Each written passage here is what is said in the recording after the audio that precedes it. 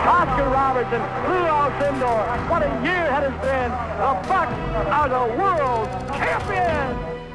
Moncrief going inside. Ray Allen driving past Armstrong. The jam over McGrady. 2 seconds. Middleton. Yes! Chris Middleton!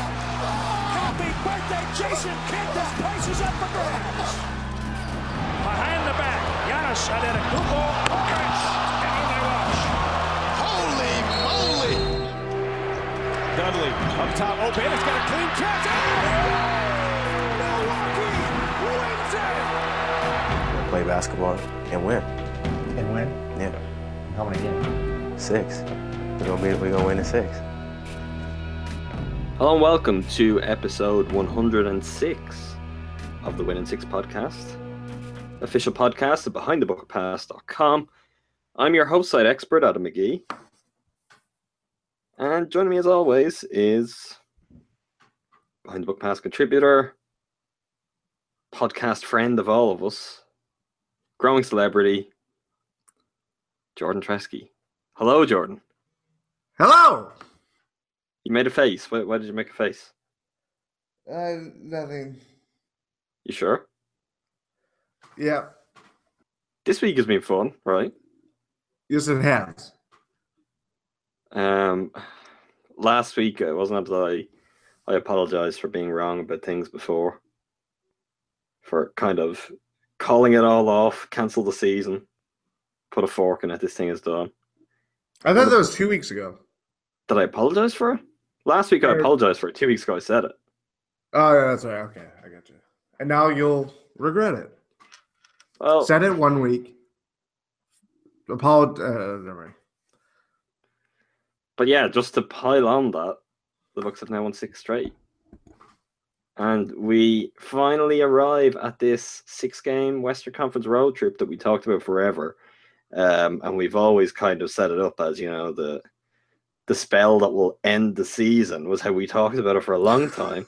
And now they go into it off the back of 6 straight wins, back in a playoff place. Not only are they 8, they're only, is it 1.5 games back of 6 at the moment? Might even be 1 game back. I think it's a half game back, if I remember correctly. So the Bucks have just decided to mix things up a little bit, as they're prone to all season. There's something I thought I might start doing after games of Behind the Book Pass. Maybe it's too much effort and I'll regret saying it and won't actually do it. But I see some of the teams, they'll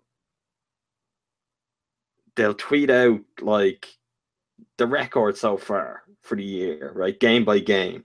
And they'll visualize it with like green dots and red dots or sort of ticks and X's. And I was just, imagine what the Bucks year actually looks like visualized like that, because we've got this kind of nice spell to start, then you've got like the sky falling in the middle, and then this really extreme bounce back again. It's just it would look like a light bright, like just like this weird, or maybe this pattern like emerges from doing that sort of exercise.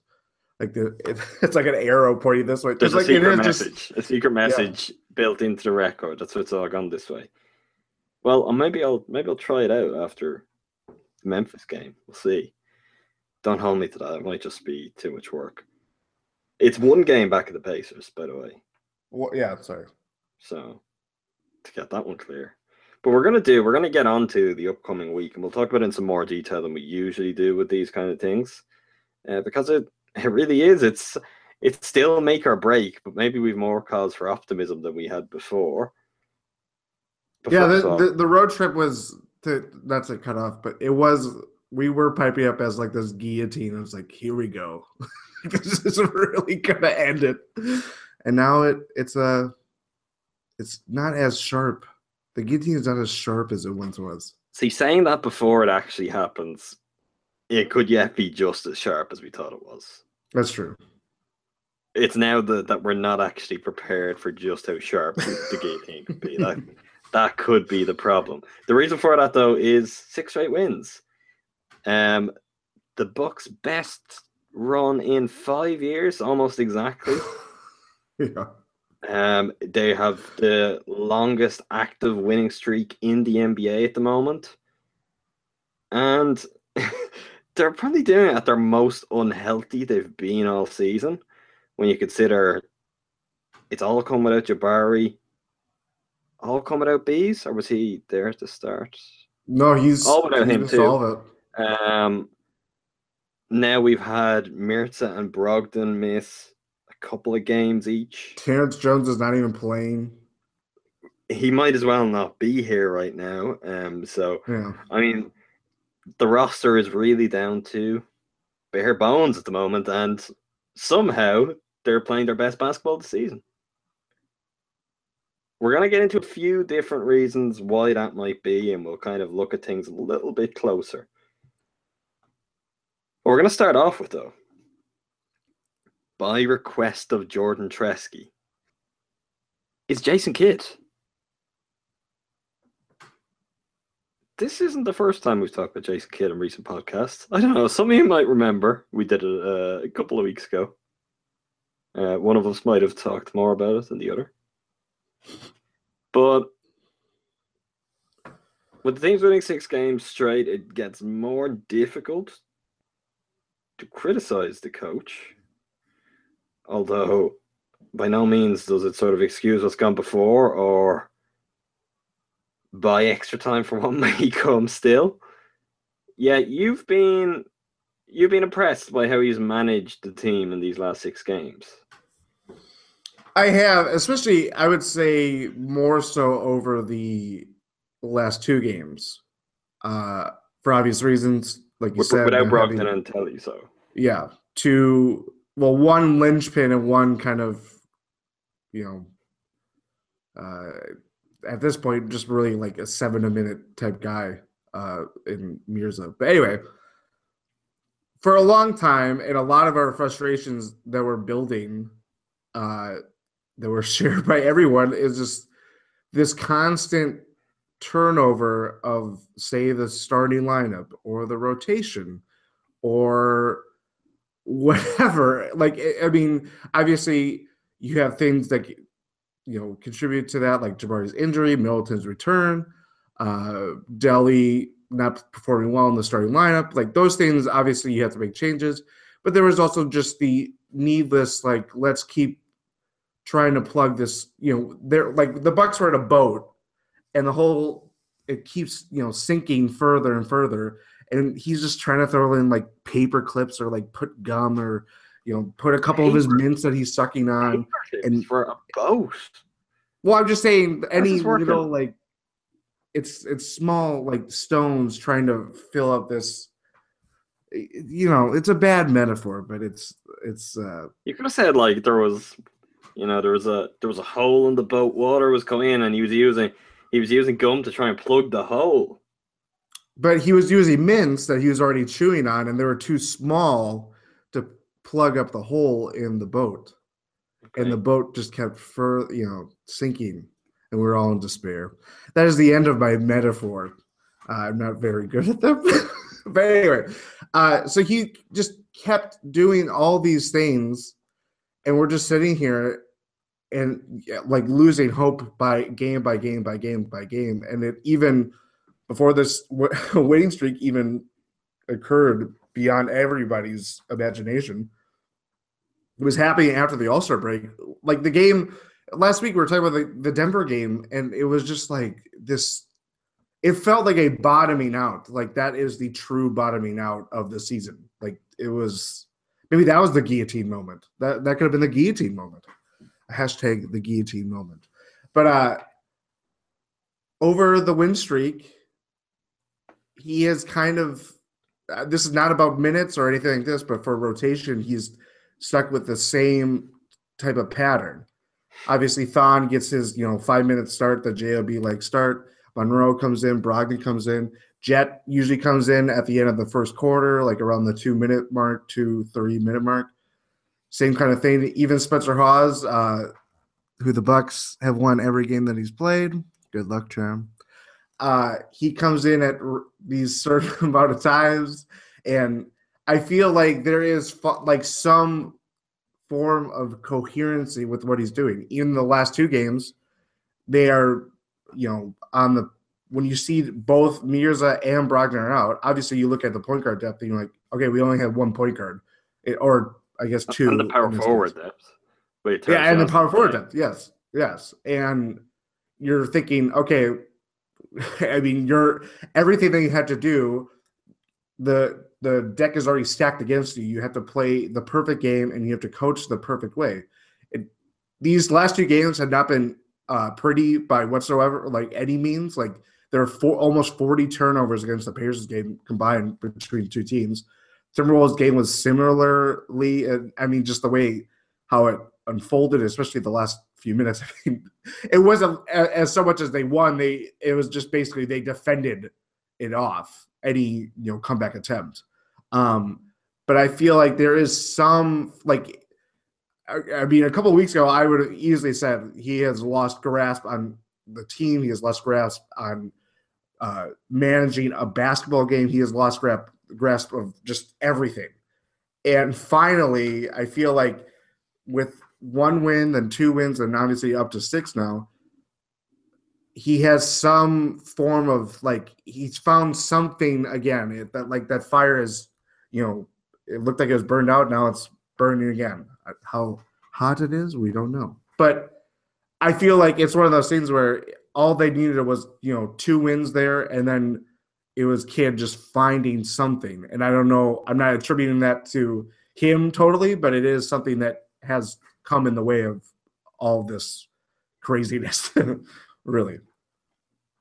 I promise I'm not just being a contrarian with this, but I just can't see any part of that he deserves credit for, because you're saying all he needed.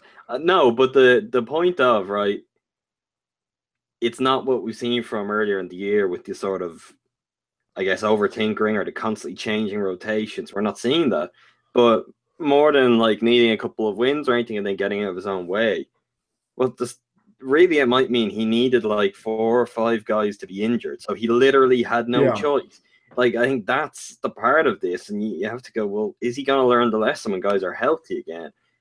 It's just, he can't get in his own way right now, because the only option he has that he's not using is Terrence Jones. And considering some of the lineups he's putting out there, Terrence Jones probably wouldn't hurt them compared to some of those lineups right now, but that's the only thing he could change up. He doesn't have his usual array of options, so he can't just change the starting lineup for the fun of it. He can't even really get over adventures at most of his positions. They've got all those centers they have, which really shows it would have been nice to kind of spread out the roster a little bit more. Having a 3rd point guard would have helped. They've got all of that, and they've got shooting guard, small forward covered. And then he's got to just find other guys to be on the floor, so there's 5 players on the floor.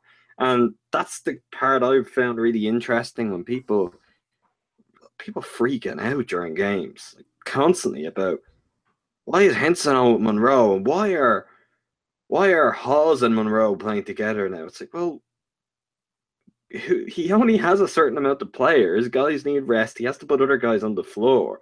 It's not necessarily this brainwave has come to him. He's gone, okay, it's time that we play 2 big lineups so much more often.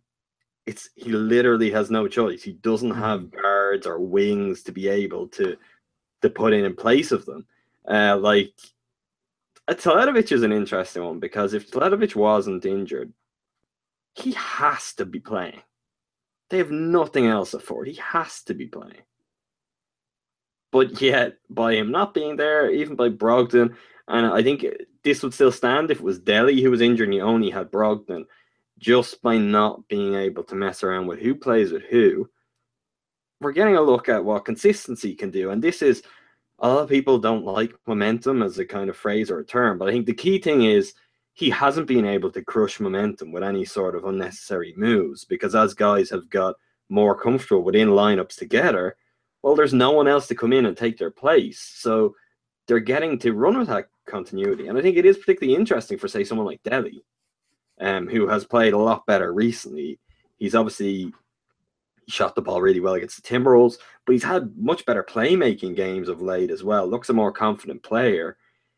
And that really shouldn't be all that surprising.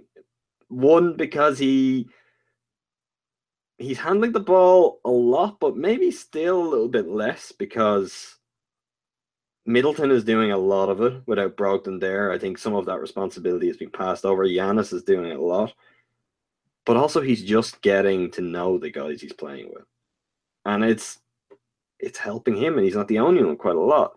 I think plenty of people would argue something similar for Rashad Vaughn. I'm not one of them. We'll get to that later. But I can't dispute that what's helping the Bucks right now is the rotation is tight. But like I think it was the Pacers game, he described it after the game as, we kept things tighter tonight. We went with like a playoff style rotation. We only played 9 guys or something. That's not, you didn't choose to go playoff style. You don't have guys that are healthy to let you do otherwise. So, I mean, if the discovery out of this is, if you put consistent lineups out there, guys get to know each other, they get to know their role, they feel comfortable in it, and when good things happen, they feel they can build on it, and when bad things happen, they feel like they have the opportunity to fix that. If what we've learned is all of those things combined to make a better basketball team, it's like, yeah, that's what we've all known that since the start of the season, really. Like, I mean, that's definitely something we've talked about a lot. Even though the thing I hate about kids coaching more than anything is just the constant changes. It's like whenever something might be showing something or figured out, it's changed. You're going, well, what was the point of doing it in the first place? So there is really something there. There have been games where I would credit him because in spite of all the injuries, he managed minutes very well. And there's been other games where that hasn't been the case. But at the moment, we probably have to cut him a little slack on that, because if you're trying to win games to stay in a playoff race, which now they are in, they're not just in, they're in pole position in that playoff race.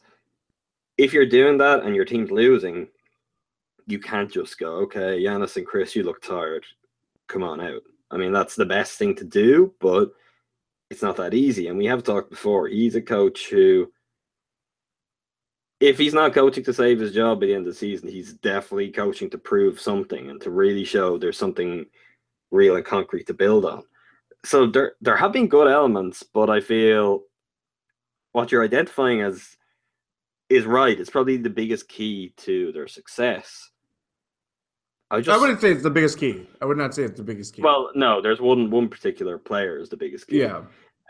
But it's a byproduct of who we will. Actually, you know what, Jordan? It might be the biggest key, because I think a really important part of this, particularly when they're shorthanded, is how they've managed to get all of their role players to step up. And it feels like someone is doing something every night. Like there's always someone there to help out right now. And they don't get that if they're playing 6 minutes one night, 25 minutes the next. That doesn't come along as easily. And Henson is an interesting example for that. As in, Henson didn't play at all, but then when he did play and he took his chance, he got similar opportunity the next night and he put up very similar numbers again. Like, there is just that sense of it's helping those guys out a lot. And maybe that is the most important. You think last night the Bucks had no 20-point score. Giannis had 18. I think Chris finished on 11. That sounds right. It was Tony Snell that even led them, right? Snell had 19, yeah. But like, if any time this year, like, knowing definitely post Jabari's injury, if we told you, oh, well, Giannis has 18, Chris has 11, did the Bucks win or lose? They're losing. You're going to say they're going to lose every single time. So that's something that's been really different from this. So my only hope is that he learns from this. And if, say, on Monday night in Memphis, Teletovic and Brogdon are healthy again, he still reins the rotation in some way, and he starts to work with, well, okay, we know keeping it at that is right, but who are the best guys to play? You know what? It's not conventional logic, but maybe there is something two bigs in the second unit, depending on your matchup. Maybe there is something that he's found there that, you know what, that can work in small bursts if you have the right guys out there with them. I feel there are certain guys who it was probably known to begin with, but they've consolidated their role, as in, like, Jason Terry is so central to anything the Bucks are going to do in the second unit. And that's going to go on their fight up to get to the playoffs. And if they make the playoffs, he's going to be one of the most important players on the floor because of his experience and everything in kind of shepherding that second unit along. It's just crazy how much he does without necessarily doing all that much in a box score in his time on the floor. We'll get to all of them in a little bit more detail soon. Do you see what I'm saying on Kidd, though, or do you feel there are other areas where he maybe is deserving more of credit for it? Like, as I said in opening, I can't criticize him, but I do feel some of the things that are really helping him from a coaching point of view or helping the team have kind of just been dictated by the circumstance rather than by a decision on his part. Yeah, I totally agree with that. And I think, probably the biggest test of this, and this is not a, the redemption or anything, like it makes any of our past points moot. It's moot. But it's when they lose, and they will lose again. We know there's enough games that they will lose. Jordan, will they? You don't know. I mean, I'd love for them not to, but I'm just saying that test of if depending on when they lose and how they lose as well. Exactly. How they lose is more of like the manner of how they lose. Does he go back to trying to tinker things? Because there's obvious, I mean, I know there's a lot of talk about this now, but I think there's an obvious change that could be made in the starting lineup that I could see Kidd making if they or once they lose again. But I don't know. That's the biggest question. There is an obvious change. I think so. Is that starting Monroe? I don't know with who. Okay, I thought you had one specific because I'm struggling. No. I have one specific, but I don't know who they would start in place of the person I don't want to name in order Tom. to it. It's Tom. Tom. Yeah. Well, I mean, if Henson could play like this for 6 or 7 games, which, I mean, that would be a first in his entire career, basically. Hey, he was 6-1 during that one season when he started. Something there was like a stat. Remember that stat during the famed 41 and 41 year? It sounds vaguely familiar to me. All right. It was. It sounds like when that's everyone kept getting angry about Zaza starting and quoting. That's that. Yeah. The Bucks are 83 and 210 since Brandon Knight got traded. Oh God, let's not do that one.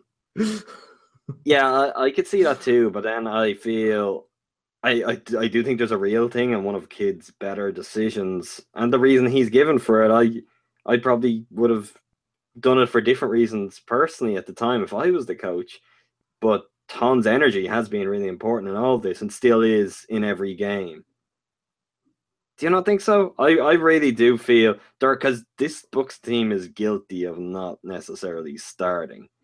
Yeah, and when the last 2 games have been. When he's out there, I'm not saying his decisions or his impact is always necessarily great because of it. Yeah, but he plays with such an urgency that even if, like against the Timberwolves, say that style of game where a couple 2-3 minutes go by that are kind of, okay, these are scary 2-3 minutes, we need to get on the board now, or another couple of minutes like this and this game is going to be gone before it started, like say the Nuggets game was a few weeks back. It's in those scenarios where his urgency can kind of just shock guys into life. Like you were there the other night where he had that double clutch dunk, and he only played like 4 minutes, I think, in the first quarter. If even it might have been the whole game. There was one of the games where he came out after 3 minutes. I don't know if it was that one, but there are things he can do where even if his teammates are kind of sleepwalking coming out of the blocks, he can kind of jolt them into life.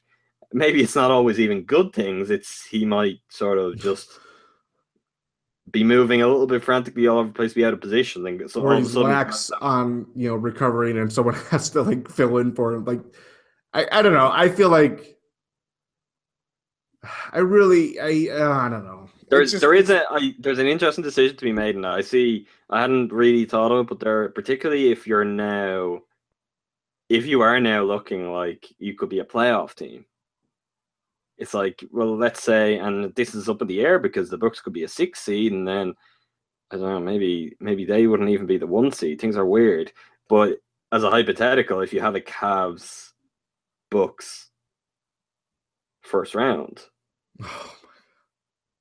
like, I love Thon. I love watching him. I'm excited for what the future can be. But do you really want to go into that in the playoffs with Thon Maker starting? That would be unfair for him. I think it would. I think that's a lot.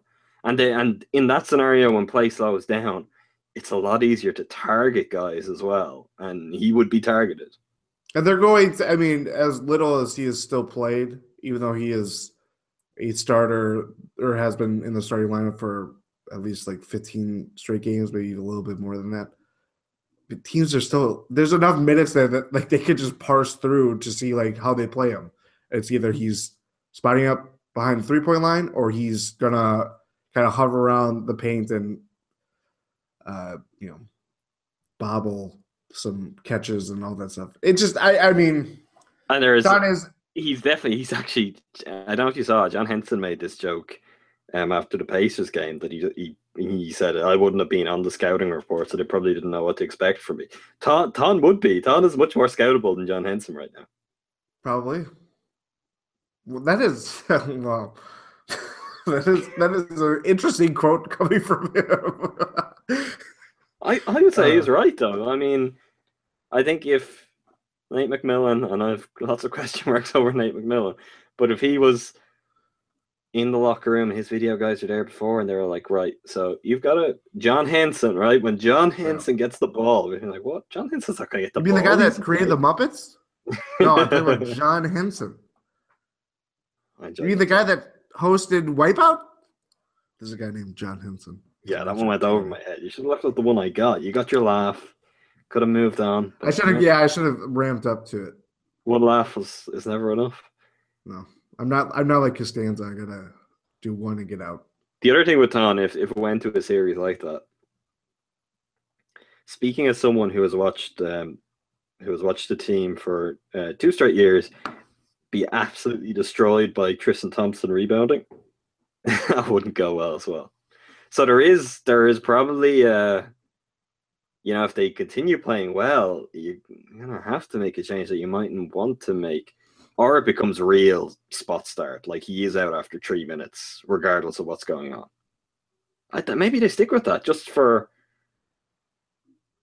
I mean, that might be the right move to just for, let's not disrupt this too much. It's not the Jason Kidd move from what we know, but it might be the right move to have him there and be like, okay, well, you're going to play the first 4 minutes and that's you done. But then if there are bad first 4 minutes, you could be out of a game against one of Cleveland, Boston, Toronto, whoever it's going to be. Not Toronto, Washington. Yeah. It's an interesting one. Yeah. Do you anticipate that change? It's what I was saying that makes sense, but I think if there is if there's a loss or maybe 2 straight losses or something like that, I feel like that is the first thing that happens. But that drives me crazy because is that not a change, as we're talking about, that should be almost driven by winning? That it's like, okay, we're now having to. We're also, not only are we now making the playoffs and focusing on making the playoffs, but we have to prepare for, we're going to be playing playoff games. Is that not something like, you know what I mean? Say if they got through this Western trip, let's say they get back home having gone 500, 3-3 on the trip, and everything's looking good. The schedule thrice relatively kind from there on in. Like at that point, you've got to kind of go, okay, this is getting very real. We've got to be ready for that. We can't just, we can't put everything into making it and then have nothing left when we get there and not know how to play when we get there, which is the real possibility because they left themselves that much to do. But if that was something that came out of a loss, then I'm like, okay, well, what are we doing here? I think that's always the word I know I've always used is reactive or reactionary.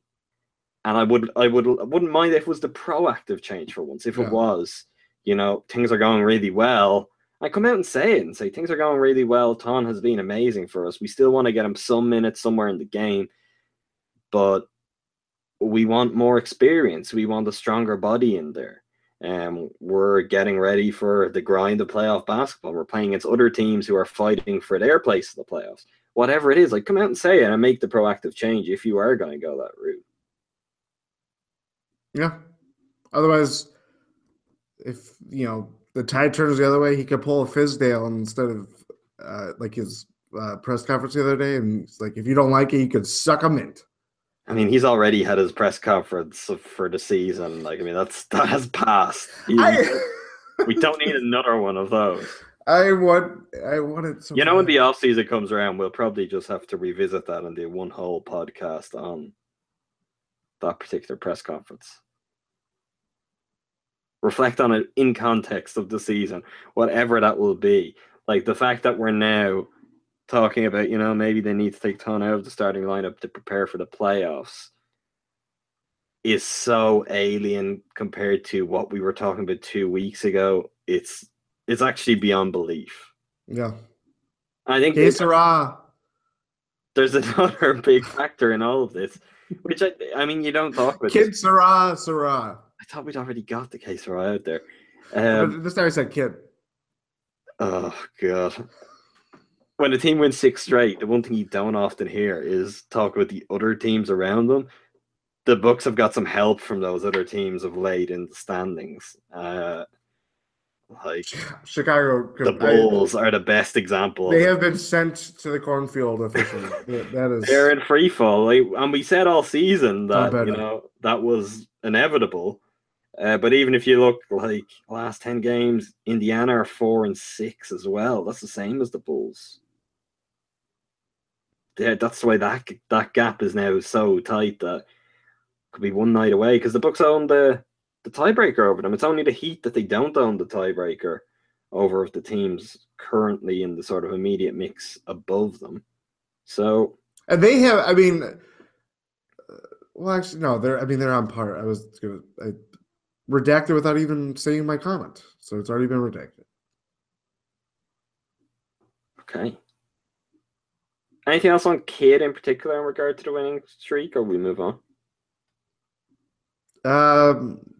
Yeah, let's move on. I can't really think of anything else. Okay.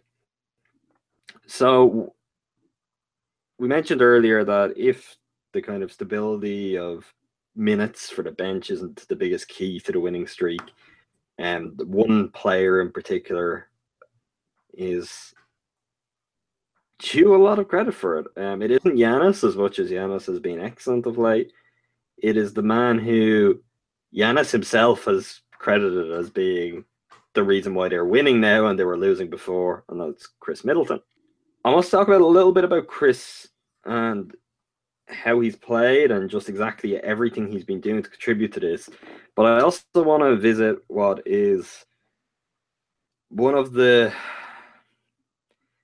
more ongoing narratives of Bucks Twitter, which is to start up narratives. To start up factions where one faction involves Jabari and the other faction involves whichever other player. On this case, it's Chris Middleton. We're getting the comparison of what the Bucks were before Jabari's injury, Middleton's return, and what they are since their roles have been reversed. Will we talk generally about Middleton first, just as a sort of light note before we have to go into that stuff? Yeah. As much as Middleton has kind of hit the ground running in terms of his shot, his playmaking, 7 turnover game aside, his defense has even come back. The biggest key that all the players and Jason Kidd constantly talk about is his leadership and how vocal he now is on the floor. And I find this interesting because I'm sure you'll remember, some of our listeners might remember, this was something that Middleton emphasized in his exit interview at the end of last season, that he felt he got better at it, but he said he needed to do so much more of it. It was just a case of coaches keep telling him to do it, he needs to do it. It's going to be what's best for the team. And the teammates have been very, very... They haven't been shy. They haven't been shy in heaping praise on Middleton for his role in communication. And I guess the most interesting part of that is the Bucks defense has come back from whatever kind of grisly debt it had experienced when we turned over into the calendar year of 2017. And they're now showing some really positive signs of that end of the floor again. I think it's very easy to attribute that, and not entirely inaccurate to just how good that Chris Middleton is as a defender. But there is likely a bigger influence in how he's kind of affecting those around them in that sense as well. Do you know the Bucks defensive rating and their ranking for these last 6 games for the win streak? I think I looked it up. I want to say I think the last time I looked up it was like 13th, but maybe it's even better. We're talking just for the 6 games. Oh, just for the 6 games. It's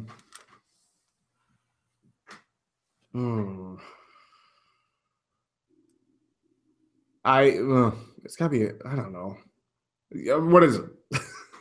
That was great, Jordan. I don't. Defensive rating of 99.4, 4th in the NBA.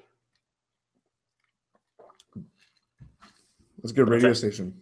That's a net rating of 11.4, thanks to 110.9 offensive rating, which the offensive rating is 8 in the NBA right now. That net rating is 2nd in the NBA, only behind the Miami Heat. Wow. That's a crazy 1-2. Timberwolves are 3rd, by the way, for this 6-game snapshot we're taking. So things have been weird. Where the Warriors are down in 22nd. So yeah, things have been strange. To go to overall, the Bucks are up to 19th in defensive rating overall. It's not particularly great, but positive net rating again, which has them top 10 in net rating. Top 10 in offensive rating at 107.7 as well. So they play the hits of the 60s, 70s, 80s, and today.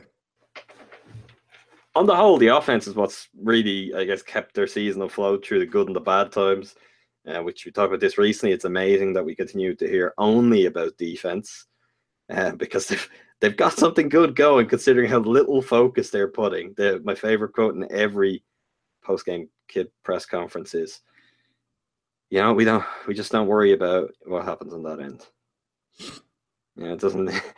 I think it might actually been the Timberwolves game when Giannis had 18 points. It's like, yeah, you know, he's upset. He missed a couple of layups, but we don't worry about that end.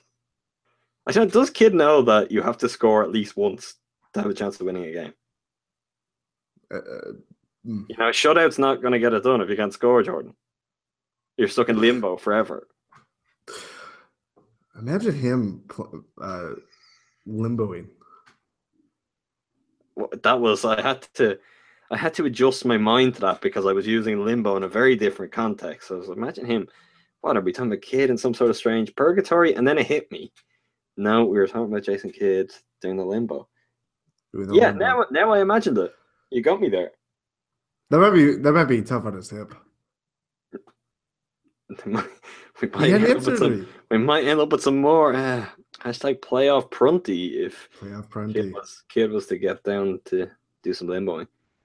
Where were we, Jordan? Chris Middleton. Yes. Do you feel there is something to him offering more of a presence than he used to, and that kind of buoying those around him right now? I would say yes. It is kind of this interesting development with Middleton. A lot of it, like last year, I think what got more pub, or what we talked about more when it came to like this kind of, not like body language stuff, but like demeanor or mentality, or just like the growth of a basketball player, becoming a veteran, all this stuff was like being the number one guy, or the running the offense through him. And obviously that was more of the case last year to where he is now. And it's just, 13 games, he's coming off a serious injury, all that stuff. But the communication part has always kind of, held strong, or like flew under the radar. He admitted as much that he isn't the most talkative guy. That isn't, in his DNA. So that's him branching out and becoming, a better communicator on the floor. And obviously we have, great examples of a couple years ago of these very vocal guys on the floor, especially defensively. And Middleton is starting to become that type of player. I'm not saying he's in the realm of a Dudley or maybe even a Zaza at this point, but that is still something that, when you talk about an evolution of a basketball player, you talk about just how his numbers are growing, what skills he's working on, and all that stuff. But there's also that component of just, talking on the floor and making sure there's, good lines of communication. Because we have seen there's many examples of recent Bucks basketball of just, defensive plays just falling apart just because people aren't talking. And then when they're, as someone's going down the lane and they, put up a layup or dunk it home, you see all these guys having their shoulders up and, wondering whose fault was that and pointing fingers, all that stuff. So that side of Middleton is just, it's one of these things that it kind of springs up on you. You don't really think about it until you blatantly see it. And it's, again, it's great to see. Yeah, and I think there is something to not just him, but it's interesting to look at individual Bucks leaders in net rating. And the top four guys are incredibly experienced. They're all guys who you would think would have something to say or would be able to direct their teammates a little bit on both ends of the floor. You've got Middleton now leading the Bucks in net rating at 6.9, Jet second, 6.7, Mirza just behind him also 6.7, and then Greg Monroe at 6.1.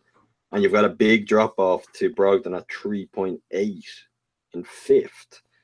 So it is interesting that, the guys who are showing the most consistent positive impact on the floor are the older or the more experienced players.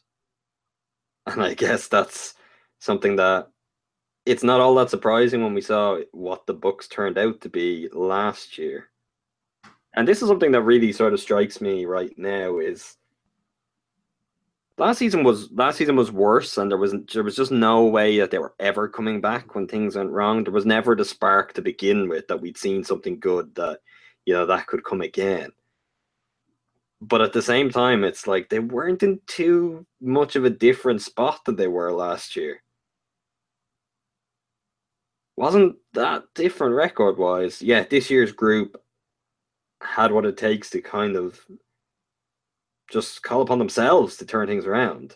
And I feel that's a real part of what we're seeing now. That goes in, as like Jim Paschke keeps commenting on, and on the broadcast, Giannis not smiling and Giannis really sort of intense demeanor. But I think that goes for someone like Greg Monroe, who we've talked about forever, how much he must want to get to the playoffs. Someone like Jet goes into that mode. Middleton, because he missed so much time, I'm sure he would rather get some postseason basketball in than get whatever it be 30 games or so and then be done for another few months. So I find it kind of interesting that the older guys seem to be driving something, and everything is coming from within the team. And you look to your leaders, I think the way Giannis is deserving of so much credit for how he's showing a willingness, we always knew the ability, but a willingness to take over games in the fourth and just kind of grab the win like he did against the Knicks, for example, which ended up a really comfortable win, and they could easily have lost that game if Giannis didn't decide to win it. I think by the same token, Middleton is doing something like that. but he doesn't just let it all go in one burst in the fourth quarter. It's a steadier presence throughout. He might be the guy, well, that when we look at these terrible first quarters, and there's been quite a few of them recently, and the first quarter ends, and all of a sudden they're down by 4 points or by 2 points, and you're going, wow, this is incredible. I mean, I'm used to, they play like that, the game's over.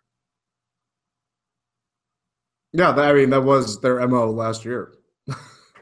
That was their MO like 3 weeks ago. Yeah, 3 weeks ago. Yeah, even more recent. Yeah, it has been this kind of.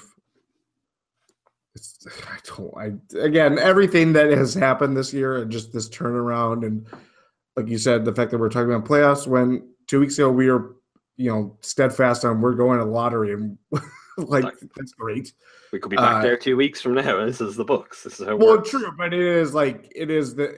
there's more. It's not like. I guess it would feel. It feels more, like there's something real. Yeah, there is something there. Whereas everything it was like this mudslide. We're going in the mud. There is also the element that you want things to come together at the right time, and if you're going to have a bad spell, I mean, they had it at the better time to have it. They've had no real luck with injuries. No less so than last year, but injuries just continue to be an issue. More so really this year because higher profile players. But that team of, constant injuries is kind of there this year, in the background again. But peering through the window. No, that's Steve Novak. That's not injuries. Yeah. But there's another window. Injuries are in the room in the background. Yeah. Steve Novak is outside the room looking in the window. Crawling through the vent. I'm here. Are you creating some sort of John McClane image of Steve Novak? No, the injury. This injury okay. I thought Steve Novak was in the vent. He could be. Would his vest be white at the start and then all of a sudden it'd be green? Would that be probably right? They like John Hammond has said, they've kept their eye on him for a long time. Let's get on to the bit that I don't like. Yeah. I know you don't like this either.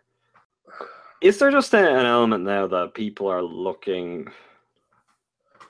Okay, let's be fair. Yes, I understand. I'm going to answer your question. Yes. No, because there is a part of it. Okay, I understand if we want to really just oversimplify things, you can look at spells now where, last time Jabari was injured, the Bucks were 41-41. They made the playoffs. He's healthy for a year. They missed the playoffs. He gets injured. They get back into the playoff mix. Like, if you want to simplify things like that, I get it. What makes this a little different is it isn't the first time round that we've had this whole experience of, it's all Jabari's fault. That was the reason everything was bad. Now Middleton's there. Things are better. There are elements of truth to that in terms of, is the defense better now with Middleton than Jabari? If you can only have one of those guys, who's going to make the defense better? It's Middleton. That's indisputable.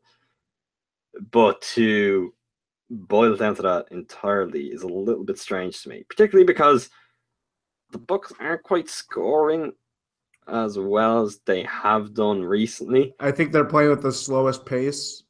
I feel like they've got away with that too. That could come back to bite them in a big way, and everyone will be standing there being like, "Wow, wouldn't it be great if we also had a 20-point per game scorer around?"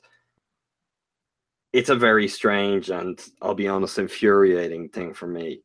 This isn't a game. I do like Jabari, but it's not about that. I just don't understand why this has to be the thing. I feel like it's searching for something that isn't there, though. That is the whole. I mean, we could both sit here and, again, I hate the problem I have with this whole debate or argument or whatever it is. This ramshackle. That's probably not the right word for this situation, but anyway. It just all comes down to, I keep seeing these words I'm a Jabari apologist or I'm a Jabari hater. I'm not the biggest fan. It just basically comes down to how you feel about Jabari. And I really hate not hate, but I don't like those. No, you hate it, Jordan. You said it. Come on. Strong feeling. I don't know. We almost got a strong feeling out of it. No, I did. Well, don't like is I feel like that's strong. Well, at least for strong for me. But I just don't like the conversation just diludes into people like how they feel about a certain player. Well, that has nothing to do with this. I feel like that has nothing to do with how the Bucks have played since he's gone down and how the Bucks have played since Middleton's return, which is obviously at the same point. Obviously, they're both two different players. They're at different stages of their career. One was a 20-point per game scorer on a not undermanned Bucks team, but not fully 100%. And the other has consistently all the talk that we've had about Chris Middleton is about how underrated he is, how well-rounded of a player he is, all this stuff. And we all know the differences between Jabari and Middleton. And now it's just getting I haven't seen as much as you have, but it's getting glommed into this. I don't know what's the difference in our timelines here, or maybe it's I've been on the site account the last few games, so maybe that's where you see more. Well, I also went to the game on Friday, so I missed. That's also true. My biggest problem with this is that it's based on assumptions that are entirely idiotic. Yeah. Entirely idiotic. This version of Middleton and the most recent version we've seen of Jabari haven't played together. They played 6 minutes together. They played 2 minutes together, 3 minutes together with Giannis, whatever that was. They haven't played together. So we actually don't know what a Middleton, Jabari, Giannis team would look like. It could be even better than this. You might give up a little bit more on defense, but the offense just might be so much that they'd be blowing teams away. We just don't actually know that. Like to make any jump on, say, what the Bucks were last season, with the three of them, one, you're forgetting then that Jabari was coming back from an injury. He only really hit his strides later on. And when he did hit his strides later on, no one was saying, those three guys don't look like they can work together. That conversation was gone.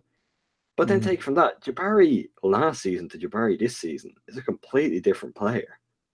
Like, what does Jabari look like alongside Giannis and Middleton when he's shooting, even when it dropped, around 37% from three? That's a very different Jabari than we used to talk about. That gives you very different offensive, capabilities as a team. I just think there's some real leaps taken in this, and the only reason can be that you have some sort of motivation one way or another, and that just blows my mind. I feel like there is an element of some Bucks fans, I'm not saying this is all Bucks fans,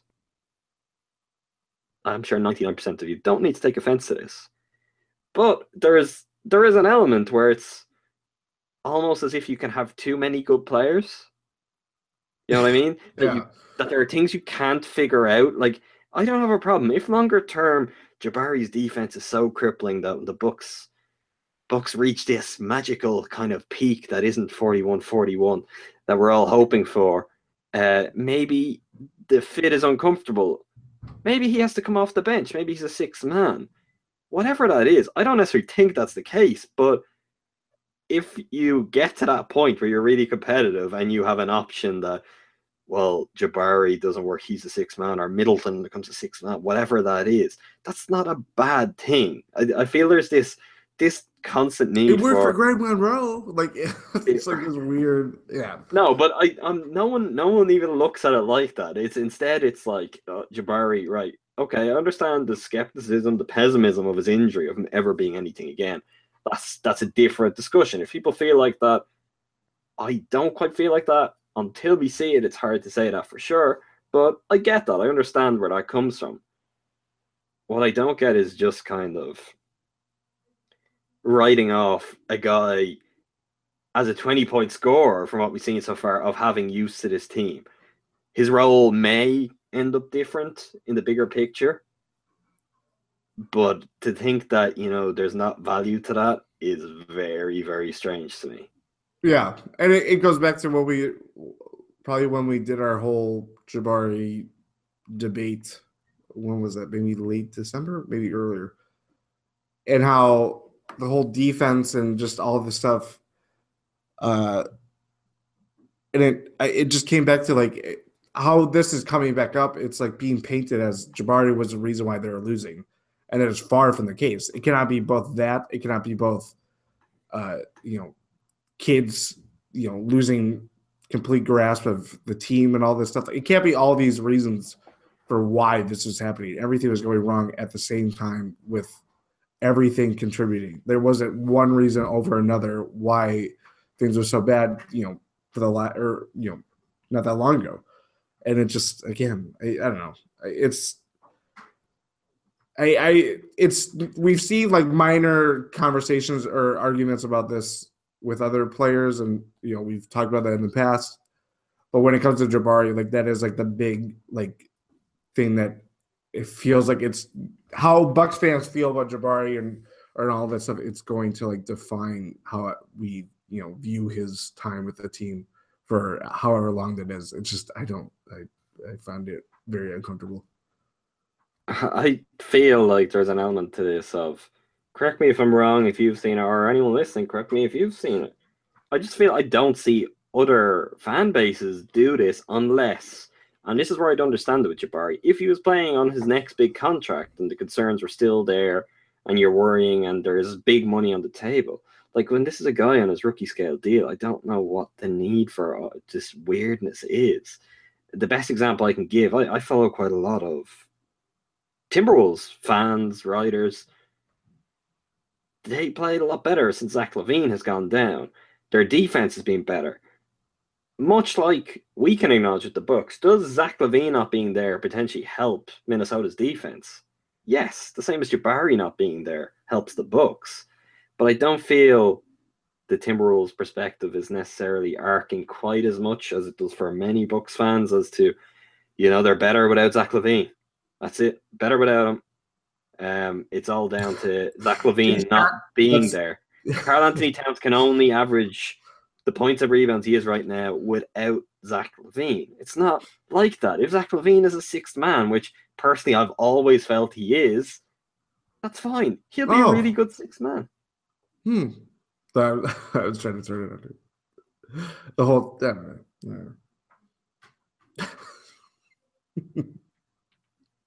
So yeah, we're as confused as ever by the pitting one player against the other, and that's what this is. It happens to be Jabari against someone because it seems to be always what it is. A player that isn't playing, and let's bring it back up. But that is the Bucks way. That is the Bucks fan way. Someone who isn't playing is really gonna get it. Yeah, exactly. When things are going well, you still manage to find some complaints about something. Before we move on to the week ahead and predictions and all of that stuff, let's talk about the role players. I'm talking about Maciej Davidova, Tony Snell, Jason Terry, John Henson. You're not chipping in with any names, Jordan. Back away from the microphone. Those kind of guys who have transformed the Bucks, along with Chris Middleton, along with Giannis over the past week or so. I found it interesting. I think it might have been, I know it was actually. It was Jonathan Sharks of The Ringer. Did you see his piece on the Bucks and the Timberwolves? I did. He made a comment on that, which when I read it, I was kind of stuck in two minds of feeling, has he actually not watched much Bucks and so he's coming out with that take? Or is it that we're also kind of just stuck right in the middle of it, really too close to see anything that we're not being able to step back and see? Objects may appear farther or closer than or what is it? I screwed that up. Everyone will know what you mean. I can't think of how to word that, but I know exactly. Objects may appear closer. Oh, damn it. Objects and mirror are closer than they appear. There we go. It's also a Meatloaf album. Meatloaf. Or Meatloaf song, sorry. Wow. That's a song. But what Jonathan Sharks actually noted in his piece was the best thing about the Bucks this year has been their bench. Mm-hmm. And he was going through net rating of guys like Jason Terry, Mirza Teletovic. I know how angry that must make some of you to hear. And how, look, the Bucks were getting their most positive contributions with those kind of guys, second unit guys, Greg Monroe as well, on the floor. And what do you feel like? Do you feel like we are maybe just a little bit too rooted right at the center of this to actually see everything that's going on? Because I feel there's some positive contributions. I definitely wouldn't have gone that far. I may not be 100% right there with him, but I'm very close. I mean, I guess Beasley as well, when you look at things he's done. Yeah. And if you view Snell as this, I mean, he's a starter. I mean, he's been a starter for this season, but I think Sharks is looking at him through this lens of he's just, filling in for Middleton, that kind of thing. I think it was interesting. Our own Tim Ray from Down Under, he had a question about, I can't remember how he exactly phrased it, but it was something about who pick of these three or of these four options or whatever it was. Who do you think is the most surprising? Jordan. This is in the mailbag later. Tim has resubmitted it for the mailbag. Okay. But we do it now. We'll do it now just because. Yeah, let's do it now. So what Tim said was, on the subject of role players exceeding expectations, this was after Snell and Delhi's big night against the Timberwolves. Snellies. Which Bucks free agent / trade acquisition has surprised you the most this season? Michael Beasley, Tony Snell, Jason Terry, other. Don't, Jordan. Don't do it. My problem with this is every time I do, and we've had roundtables, I think we've had this sort of question like twice in roundtables. I feel like I'm changing my pick every time because there are a lot of wordy candidates, and it's really just who's flavor of the month at that time, and they get the nod for it. Yeah, and that's what I said. Like, I don't think I even had an answer at the time, but I said like the fact that you can make an argument for all three, depending on whatever basis of your argument is, like that is something that means something for how the Bucks are, this year compared to last year. I mean, we talk about every time we talk about the bench as a whole, we just talk about how awful last year's bench was, and the fact that they have actual bench players or actual NBA players on their bench that are making positive contributions, and people that, like players that are kind of having disappointing seasons or just kind of I mean, they're still better though. I think they're still exactly. They still have that higher element ratings. to Delhi and Teletovic, as much as people have been on both of their cases during the year, and they're terrible. Right, well, let's go back to the days of Jorge Gutierrez and Damian Inglis, and then you're not going to have guys having good seasons every year, but they're actual NBA players. There's no doubt, they're not borderline NBA players. Either of those guys, if they were free agents in the morning, they'd find a team elsewhere with little difficulty. Yeah. I voted just there, and I used my current feeling, my instincts on it right now again, which led me to Jason Terry at the moment, because I'm just kind of enamored with Jet over the last couple of weeks. You're not sure if you voted. Who would you vote for? I think I mean, with the Beasley podcast, Jordan, I mean, we've come a long way. We've both had those moments this season now. It's okay. Wait, what? We both had those moments where, we had to eat crow, I think it was your expression, very shortly after that when I had that 2 weeks ago. As I was listening to County Crows, I was eating and counting crows. Mr. Jones. I think I would have to go Snell. Because there is a larger implication for what his contributions are, and the fact that he's like a legitimately 40% 3-point shooter, which sounds crazy to think about when you think about how he started. And it was like, he was a high volume 3-point shooter, but he's still shooting like 27% at one point, or it was sub 20s or sub 30s. I mean, like that's insane. And the fact that It was with Middleton, and they don't have great options on the wing behind him. They've nothing. They have nothing, yeah. Let's not pretend here. We'll get to that later. They have nothing behind Tony Snell. Yeah. And I just think you just found something to work with and obviously giving up MCW for him, that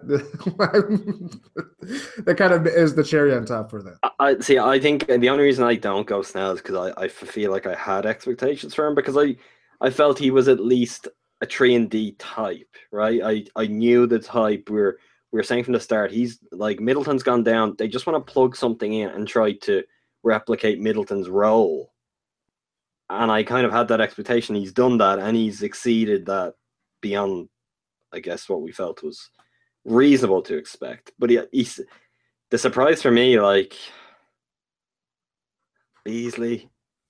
I mean, Beasley being what Beasley has become, thinking that I want Beasley to resign. I wasn't quite at your level of indignation, but I was not particularly thrilled, and I didn't want Beasley resigned.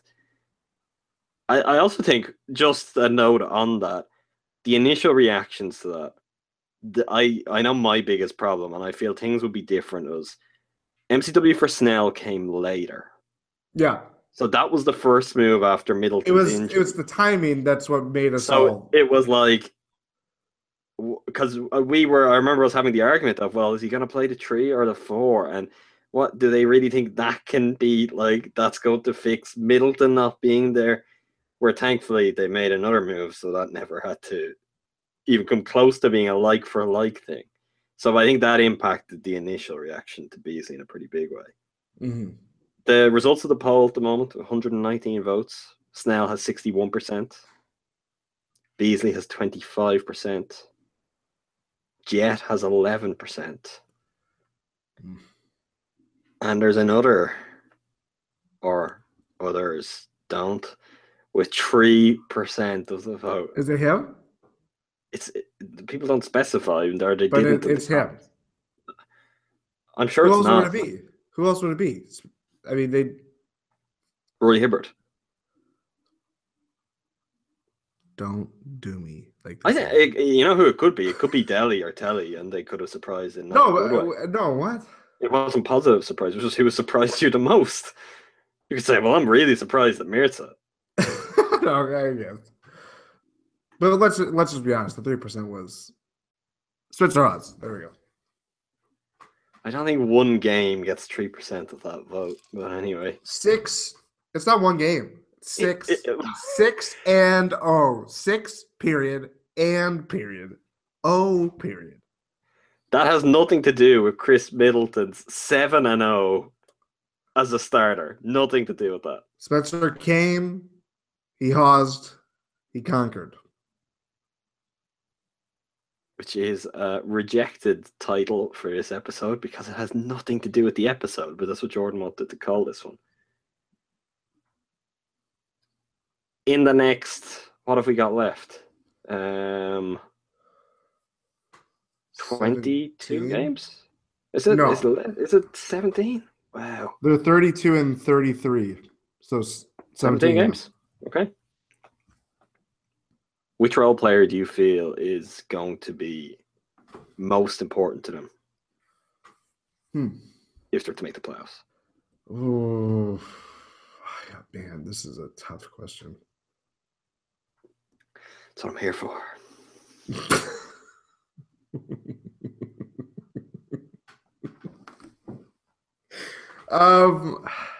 Which role player? See, this is the problem. Is like, I don't know. You actually, I have a good answer. I think this is going to be your answer. This is a serious answer. This is not my. Okay, that's a relief. You were smiling, so I was nervous. So. Delhi. It's funny because I'd only started to think about it when you were saying this is going to be your answer, but he entered my head around that point. I do think he's going to be pretty crucial. David Delane. If it's not Delhi, I think it's Jet. I think basically it's backup guard who's going to handle the ball. Yeah. And maybe, I don't know, we don't. I'm getting sort of strange vibes on this Brogdon thing. Hopefully by the time some of you will listen to this, he'll have played against the Grizzlies and that'll be it. But we did have we'll reassess his whole thing, before the 6-game. It wasn't even just that though.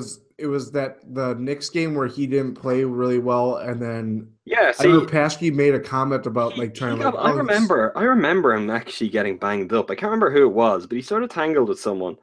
And then Paschke did make kind of quite a big proclamation of, look, Malcolm Brogdon hasn't played, and it's not because anything's wrong. He's played 40 minutes. Jason Kidd said before the game, which was interesting. I didn't hear that, but this is this thing we'll probably explore at some point. I hope we'll have good things to talk about for the next one, so we don't have to go there.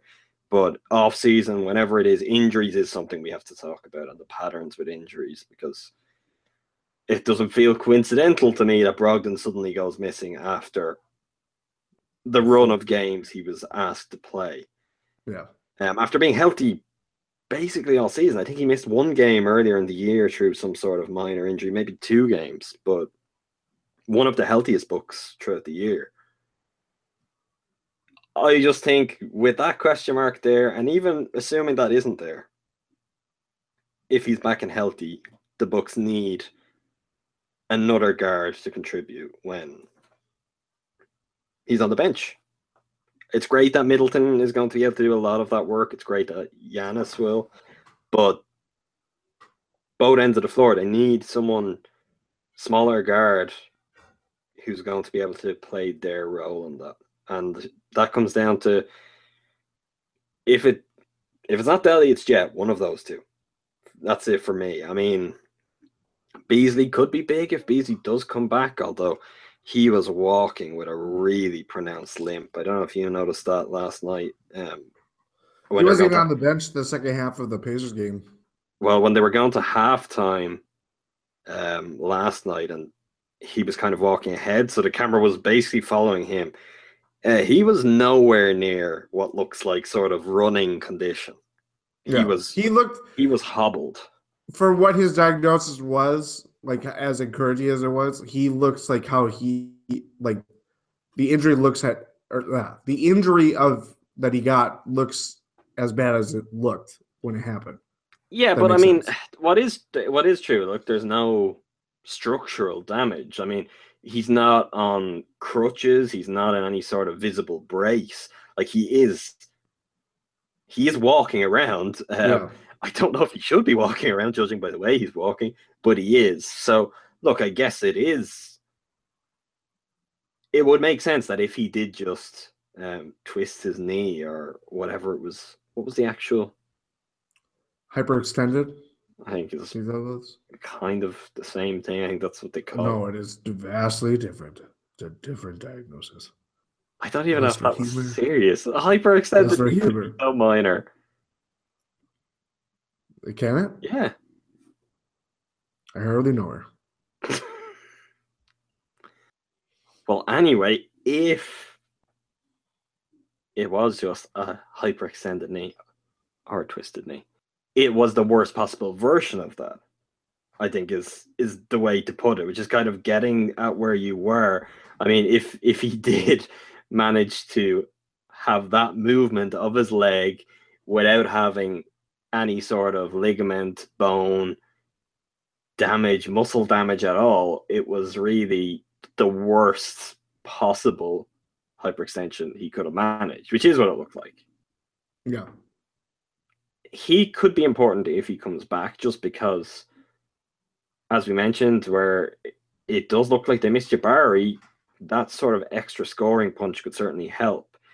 But I do feel, look, they aren't kind of lacking in terms of what they're getting from the wings, from the forward spots. And sooner or later, I hope Terrence Jones is actually going to get minutes, because if he's not, that was... I think you pointed out the other night, obviously Spencer Hawes, was a DMP or inactive for his first 11 games. So eventually, once he passes that 11-game mark, I mean, the Bucks will be 6-0 at some point. I mean, he might be ready for minutes by game 1 of the playoffs. Maybe that's what will happen. It would actually. It wouldn't be this. Tom will start all the way through the regular season, and the playoffs will come around, and just for dramatic effect, kid will go, okay, new starting a lineup tonight. Tom will come off the bench, and he'll go, oh, it's Henson, is it? No. Monroe? No. We're starting Terrence Jones at center, and we're going ultra small. It'd be much sooner than the playoffs. It would be the Hawks game on March 24th. Would be the 11-game mark. So there we go. 12th game, is it? He'd have passed the 11 games. Is not playing. Oh, so then it'd be the game after against the Bulls. No, that would be the Hawks game. Would be the 12th game, so that would be his start. I don't mean start, although it's possible. But Maybe it is. We'll see. Let's move on to the week ahead. It's here. It's finally here. The road trip. The Bucks finally get to go out west. Big questions coming into the road trip. My biggest one is, who are they going to leave in Alcatraz this year? Oh, yeah. Oh, I know what one of the questions are. The three players who made my Alcatraz Photoshop last year. Are they all gone? Yeah. Wait, who was it? Why did I forget it? What was MCW, right? MCW. Ernest? No. Chris Copeland. Oh, that was easy. And Miles Plumlee. So, if the Bucks have a day, they might do the same again, because they play Lakers Friday, Warriors Saturday, and then they don't play again until Tuesday in Portland. So they might take a day after the back-to-back in the Bay Area. They might just make that trip again. Maybe they won't, because it didn't serve them well last year. They were terrible the next night. That was the Lakers game that, there was all sorts of other stuff happened around that. But yeah, I wonder. They certainly had an ace of diamonds up their sleeve. They certainly did. If I have cause to redo that Photoshop in the coming week, I wonder who makes it this year. That's like your omen of harbinger. I've already got 2 of 3 picked, so I'll have to figure out my third. So we won't dive straight into predictions. Yeah, let's talk a little bit about these games. We'll start off with Monday. The Bucks start off the road trip not really out west. They started their Western road trip. The Western Conference. Yeah, which is kind of ridiculous. It's a bit like the Timberwolves. That's West. They started in Tennessee against the Grizzlies. Home of the West. The gateway to the West, as it's always been called. Yeah, as you said earlier, the Grizzlies are... This was before the podcast, so we can't just go... No, I swear you said... No, I made a joke about this. You said the Grizzlies are in a bad way. Maybe you didn't. Maybe I'm wrong. I don't think I did. But we talked about it at some point. Hey. The Grizzlies are 3-7 for the last 10 games. They have fallen back to 36-30. They are 7th in the Western standings because the West beyond that point is a lot worse than the 8th seed race in the East. They have a 5-game lead over the Nuggets in 8, a 7-game lead over the Trailblazers in 9. But like their city, they are the gateway to the better teams in the West. That is true. Yeah. Except the Thunder, who are not... Well, I'm just saying in record wise. Yeah. Okay. Dave Fizdale, his quote after the Hawks, I'm going to say destroyed them, because that is really what it was. And without Dwight Howard, the Hawks went to Memphis and kind of they walked all over them. They walked all over. Yes, them. they did. They were I'm not going to directly give the song title, but yes, they did, Jordan.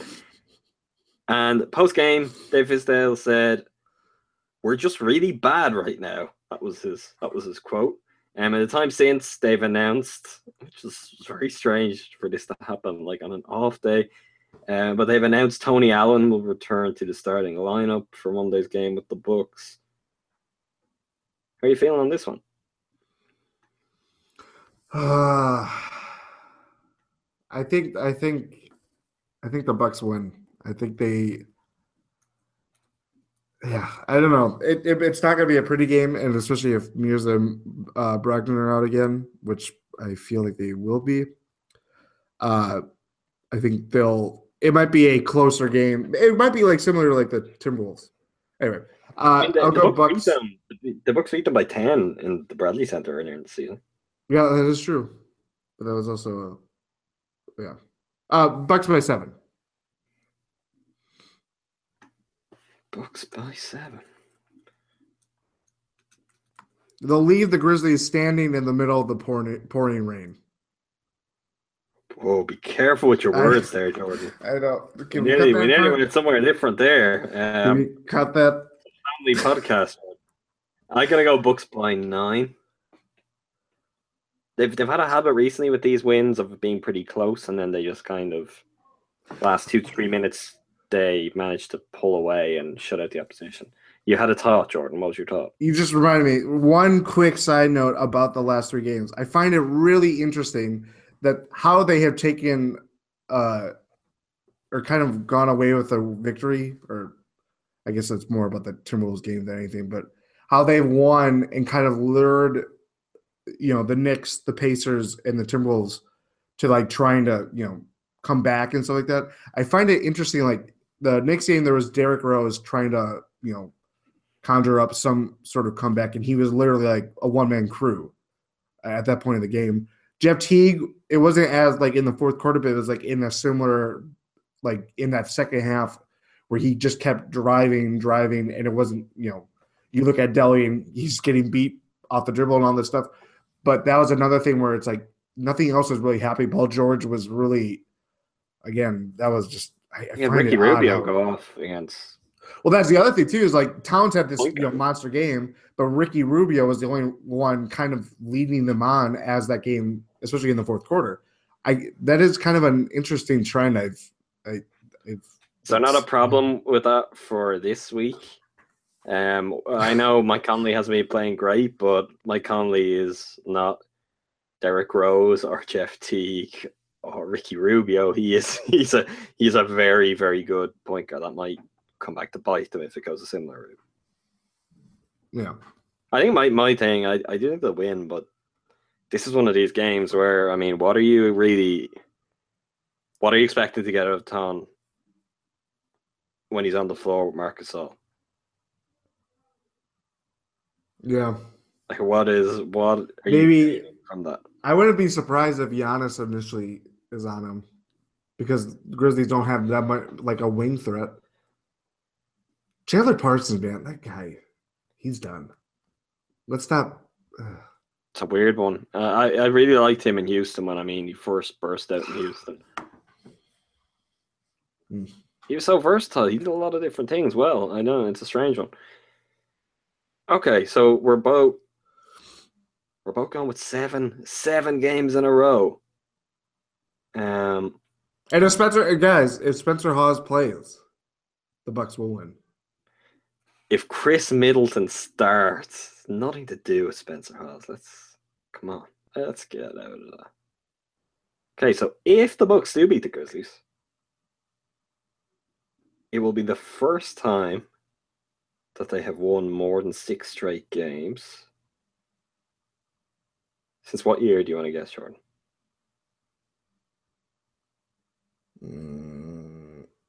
1985. No, come on now. I don't know. Come on. 7 games? That's 32 years now. Hey, that's the last time we had a... Since January 2002, they won 8 straight games. Happy birthday. They also won 8 straight games in January of 2001. And if we were to take those two out of it. The last time, aside from that 12-month span, that the Bucks have won more than 6 straight games would be when they won 10 straight in February of 1986. So I was not that Yeah, crazy. you just discarded those good seasons at the turn of the century. You can't do that, Jordan. You can't just erase Darvin Ham from history. I will never. So, assuming that we see some history made, they get 7 straight wins. They'll put on their blue suede shoes if that would happen. They might hang a banner when they get back. No, we're talking. They will then head to LA. It's dangerous territory. If they head to LA after the Grizzlies game, they're going to be in LA from the 14th through to the night of the 17th. 2 off days. Jordan. I mean, it's not like I know Plumlee's gone, Juice is gone. Oh, I'm not talking about. I wasn't going to talk about that. No, I'm. What were you going? I'm talking about our friends. I know what you're talking about. Our friends at the Aces Diamonds. Yeah. I was going to talk about Randy Newman. Middleton and Moose are still there, who enjoyed their night out last time round. So, do we need to factor that into how they may play against the Clippers and Lakers? We may as well. I don't know. But if they win those 2 games in LA, I mean, they're gonna be like Randy Newman. They're gonna love it. They're gonna love LA. We might be touching on the most song references in any episode at this point. Let's keep doing it. We've had Walking on Memphis. We've had a Randy Newman. We had that Meatloaf song that we didn't know was a Meatloaf song. Like, well, that's not really a reference. It wasn't it's an intentional, unintended reference. Yeah, they're stacking up. Yeah. So, this Clippers game,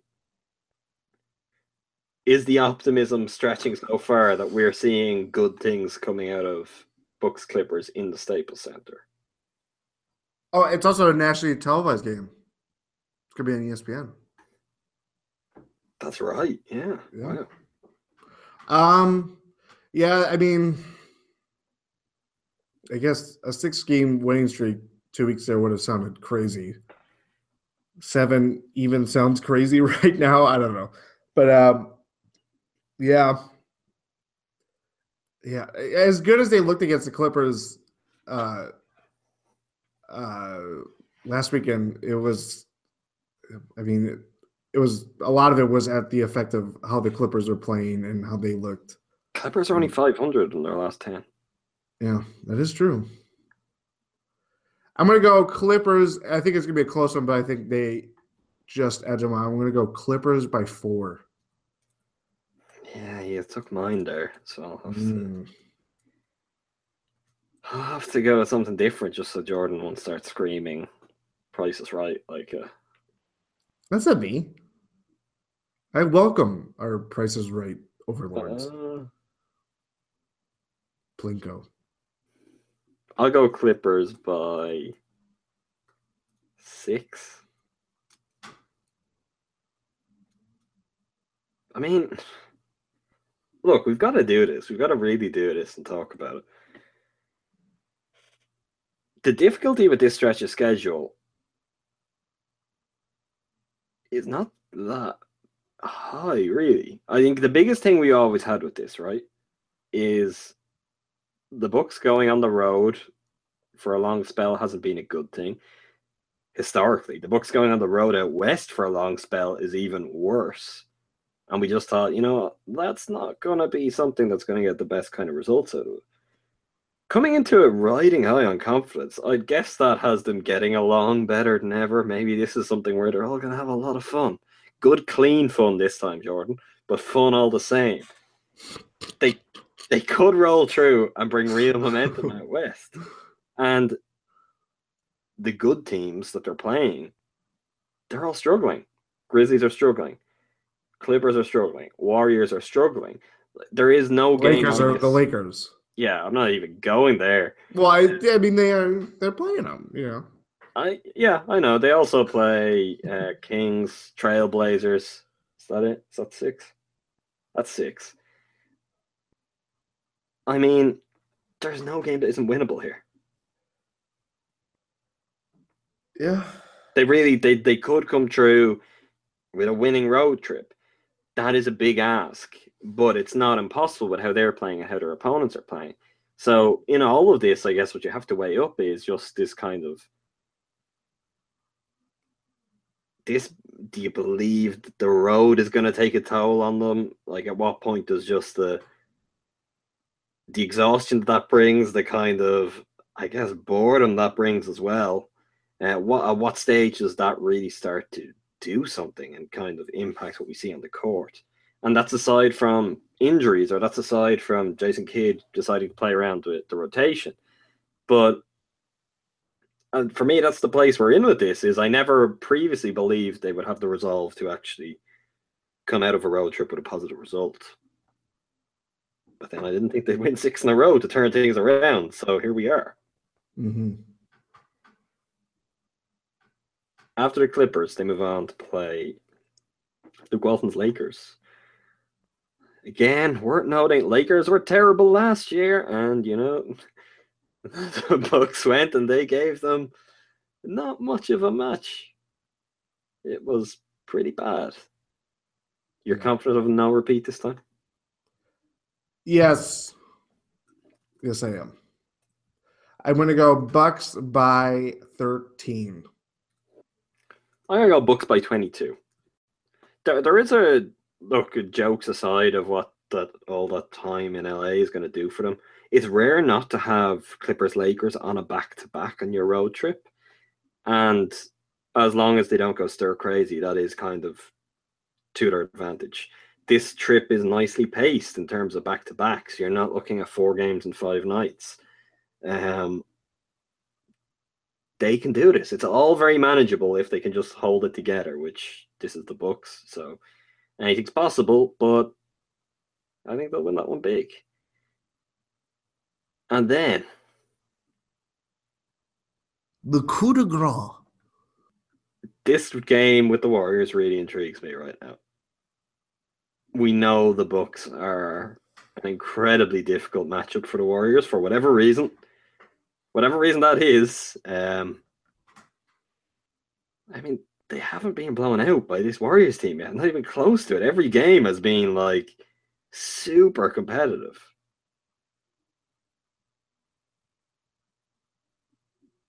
I'm gonna go my prediction first. Yeah. I'm on Bucks by 8. Oh, that was my number. But you're picking Bucks too. Yeah. Bucks by 10. Giannis goes for 40. Yeah, see, that's a big part in this is no KD.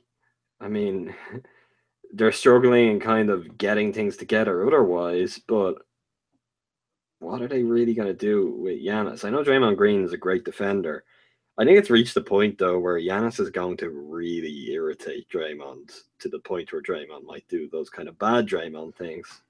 I don't feel that's a great matchup for him. As smart as he is as a defender, I don't think there is a level of athleticism which kind of really negates his intelligence advantage that he has on a lot of guys who might be similarly athletic. I think Giannis can match up to that for the most part, and he has these other significant advantages over him. And then it's a matter of, well, are Steph or Clay really going to put you to the sword? Logic would generally say yes, but neither of them have looked all that hot recently. No. Yeah, I mean... I also, sorry to go one other thing, but we look at how well Moose played against the Warriors last year, and they are even more vulnerable at center this year. Like, I feel like this is a good game. Like the first Warriors game, if Mirza is healthy for that game, he's going to be a big factor in how they do. Because he was obviously we could talk about the centerless lineup, but he also he did kind of will them back in that game to make it really interesting. Kerr admitted it after the game that they had to respect him every time the ball came his way. Like Yeah. if you're not, I think he will be healthy. I saw, as you did, I sent to you. I saw pictures of Mirza boarding the plane today. He looks calm, cool, and collected. He looks like he'd be His healthy. outfit the last two or the Pacers game especially he looked like I don't know what I don't know, but it was very noticeable. He's a fashionable guy. Yeah. I'm always a fan of Mirza's glasses. He's got the whole thing. You know, some people they pick bad glasses. They don't suit their face. Mirza's got that down. And that's why he needs to get minutes against the Warriors. But no, really, I think if he is healthy and Kidd doesn't go to that, it's ridiculous. Yeah. Steve Kerr. Plus, they without Kevin Durant, I mean, are they gonna put Draymond out? Like, he is a weird We're gonna have matchup some for Matt that. Barnes. We're gonna have some Matt Barnes at the 4. Oh yeah, that's right. Oh, you get John Henson on the floor as well, then, don't we? Oh yeah, because they did. Jordan just did the John Henson. It wasn't. It was awful. It wasn't even. You all close. needed to see it. I'm sorry this wasn't a video podcast. You all would have enjoyed it. So we were both picking the Bucks to go 3-1, and then be playing the Kings and the Blazers next week. Jordan? Are we really doing this? Is this really what's gonna happen? You know, Really blow that lead. We set it up now. The leaderboard before we move on to the mailbag. Adam Kaufman, first place, 39-26. Lucas Harkins and Ty Windish are in second at 37-28. Ron Caddy and myself are next at 36-29. Tim Ray and Tom Feister at 35-30. And at least above 500 again, we have Jordan Treske, 33-32. Jordan is all set to be first over 900 point differential. He's at 895 right now. Let's do the mailbag. The first question comes from @Noy Iwanski. Will we ever see Giannis, Chris, and Jabari on the court together? If so, will it be better than this? First part is definite yes. Yes. I mean, maybe there is some darkest timeline where when Jabari does come back for his next try, one of Giannis or Chris are injured. Stop. I mean, that's the darkest timeline, and then Jabari can't get back. Stop it now. But no, I don't think. Not even the Bucks are that unlucky, surely. They're not, Jordan, are they? And you will live with the consequences. They're not that unlucky, are they? I don't know. I don't know anymore. But yes, they will play at some point. Unless we get that other thing. So if they all play together, which we're saying they will it be better than what we're seeing right now?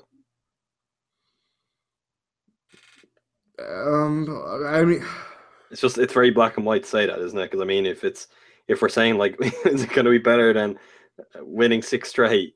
Like, yeah, that's true. Yeah, what are we comparing it to the streak? Are we comparing it to the record overall? Are we comparing it to how they are playing overall or individually? Like, the truth is, like, when Jabari returns, he's going to be again trying to get back into the speed of things, all this stuff. Like, it's hard to say if that's really better. The Bucks might be better themselves, but trying to incorporate a player, not like, let's not assume that his return is going to be Chris Middleton. Like, you know what I mean? Like, that is kind of it's a very different injury. Yeah. And a lot more rust to deal with. I mean, it's not going to be the few months that Middleton had. Yeah, and as we saw last year, we were a few months, people were getting impatient about how he was playing and all that stuff. So, yeah, I don't know. At some point you hope that it's going to be better. You hope that, you know, there aren't any lingering effects that he, you know, gradually gets back up to speed. He finds something or some form at some point, but that's a tough question, especially at what point in the season that he could come back into. Yeah, I mean, I think realistically, even if everything was to go perfectly right for Jabari for the rest of his career from this point, we're not going to see the best of Jabari again until the Bucks are playing in their new arena. Like it's not it's not next season. He's going to have those few months of trying to find his way back, and everyone's saying he's terrible. And there's Derek Williams. Yeah, you will have all of that stuff, and then we'll really see what he is. And maybe it will be that, it's not the same. Maybe it will be he's as good as he was. Maybe he's even better. The tricky thing with that is if you have to wait till that length of time to judge if it's better than this, Giannis and Chris could be exponentially better by that point. The Bucks could have figured a lot out. They really should have by that point. So I'd be inclined to say yes, it would be better, and they'd even be better positioned, better prepared to deal with some of its inadequacies at that point as well. Will they by the time he first comes back? I don't know. But by the time it's really fair to judge him, they just should be better all around. And yeah, maybe that's a dangerous game to play in itself to say that, but they really should be. I mean, if they're not at that point, yeah, what are we really here for? Unfortunately, would be the question if we're a year to 18 months down the road and they're not better than they are right now or have been for most of this season. Things are getting pretty dark again. It's funny how the darkness just keeps seeping in here. The next one from John Krisulaki. Whose impact is bigger on the team? Come on, Jordan. You can guess. Which two players?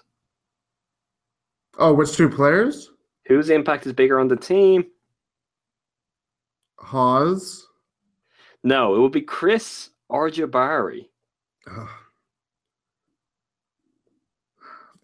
This old chestnut. Whose impact is better? Say it again. Sorry, why am I already forgetting? Bigger on the team?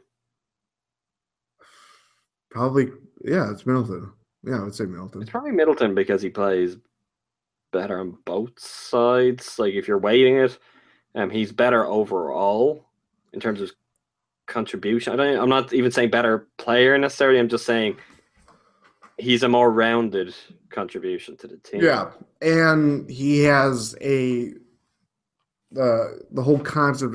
We've talked about it in the past, but like gravity or reputation, like he has a reputation as a well-rounded scorer, well-rounded defensive player, all this stuff. That even with Jabari's strides that he made this year, it's hard to kind of attach that label to him. You know what I mean? Like teams are still playing off of him for the majority of the year or of his season, I should say, especially from the three-point line. So, yeah, I would definitely go with Middleton. Let's not forget he was the best player on the team last year. I mean, yes, by far. I feel that's very important in all this. No matter all the things and the hype Giannis got late last season, Middleton was the best player by miles. Think back to January. Think back to the Prunty. Yeah, by Plumlee. Think back to the Prunty times, and it was Middleton was doing crazy things at that time. He was unbelievable. I don't know. Cash to Canada. Remember Cash to Canada? Yeah, I don't actually know if.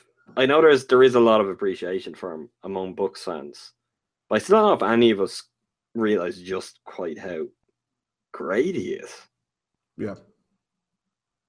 He could probably be like a leading guy on a really good team and perform very well in that role if he had good, solid supporting players around him. I'm not saying he leads a team to a championship. He's not at that level. But, kind of... Could be a Gordon Hayward. Yes, exactly. Exactly. I mean, you look at quite how pumped up his stock is and has been for years. I think that's interesting. From John Krisulaki again. Will Moose get back next year? I guess this means be back. Will Moose opt in? Is he going to opt out? If he opts out, he's going to opt out for certain.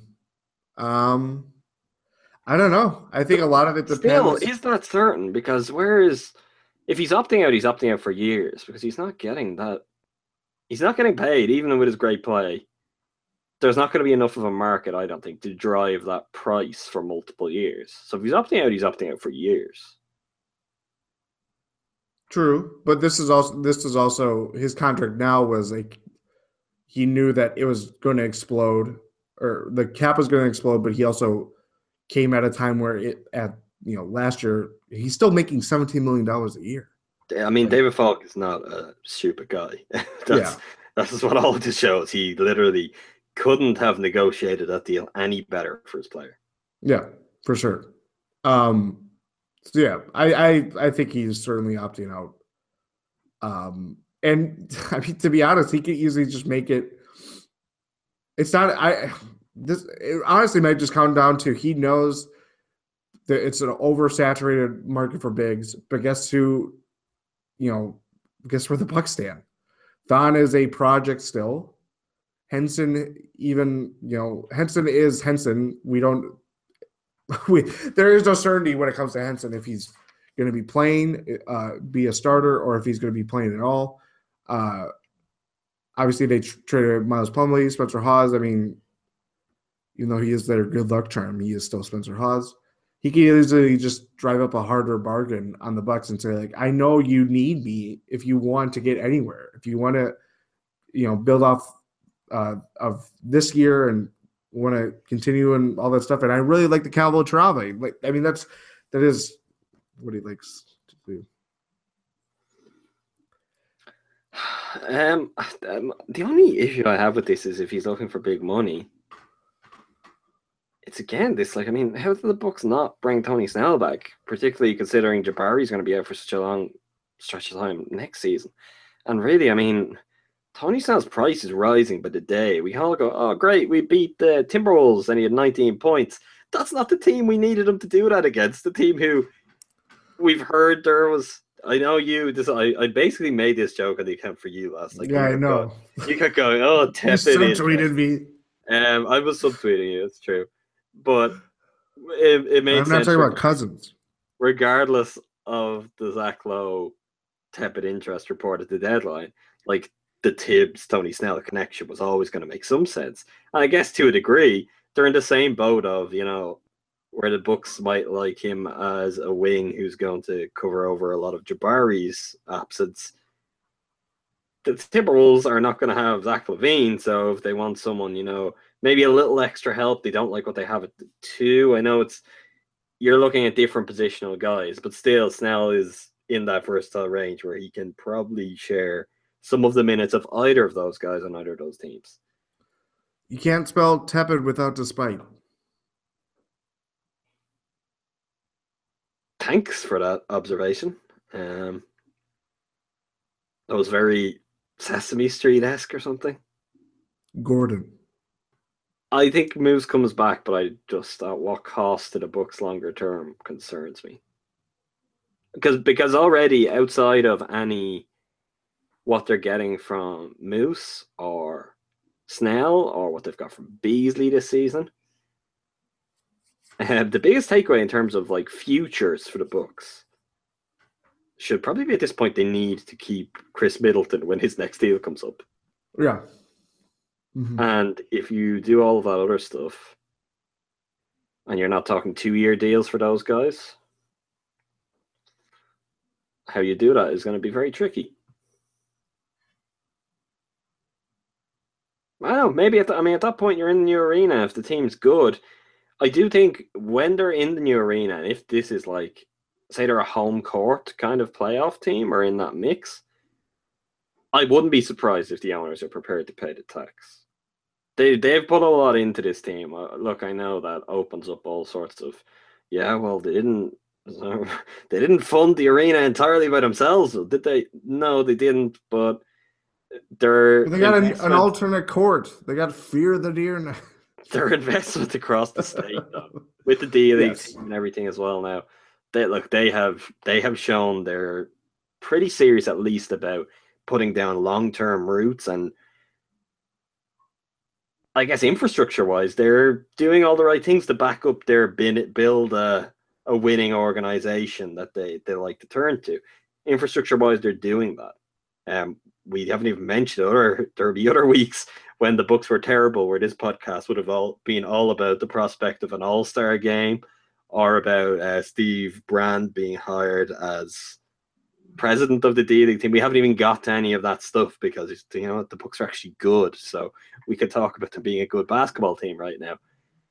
But I think at that point, maybe they're prepared to get into the tax. But it's whether they're going to voice that right now and be like, oh, look, just don't worry about Middleton because we've got that when the time comes.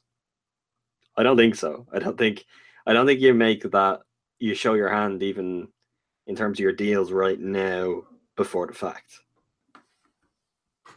It's difficult. I think he'll be back, but it could be creating headaches for us longer term with the salary from the moment he signs that deal. Mm-hmm. From at Suck a Mint. Look at us, birthing Twitter handle names, Jordan. It was really Jason Kidd who birthed that one. But yeah. Rashad Vaughn looked like a real NBA player last night. Sign of things to come? ? Can we attribute this to the Renaissance? Jordan. Renaissance. Is Suck a Mint your alternate Twitter account? No. I mean, I can't help but feel a tweet coming at us. Well, I have to talk about Rashad Vaughn. There's a Spencer Hawes reference in there. Are you sure? I am very sure. Wow. Do you want to answer this first so I can compose myself? Because I know it's coming. Answer your own question, Jordan. There's going to be an eruption. Answer your own. It's not me. There's going to be an eruption the size of Mount Mirza. Maybe even more. Is it a sign of things to come? No. I don't think so. I think there's these games where Rashad Vaughn he has fine games. I think that's the thing is like some of these nights can be, every time Rashad Vaughn has a good game, it's self-contained. It's like, oh, okay, that's nice. And, there's games like the Brooklyn game where he had 22 points or whatever. He shot through the roof. The roof is the ceiling, as they said. Like that game. Yeah, the Indiana game where he was like that game. Yeah, Indiana game where he played a ton of minutes, but kind of was fine defensively, but that was really it. He maybe hit 1 3. That's the thing is he had, I don't know, was it 10 points, maybe 8 points? He looked fine. I don't know, just fine. I don't know. It's just you hope for the best for him, but it's not like I don't to say that it's a sign of things to come. Have we not learned anything about Rashad Vaughn's tenure? I mean, Rashad Vaughn is shooting 36% from the field, 31.7% from 3-point range. He's just about averaging 2 assists to 1 turnover on very low assist numbers.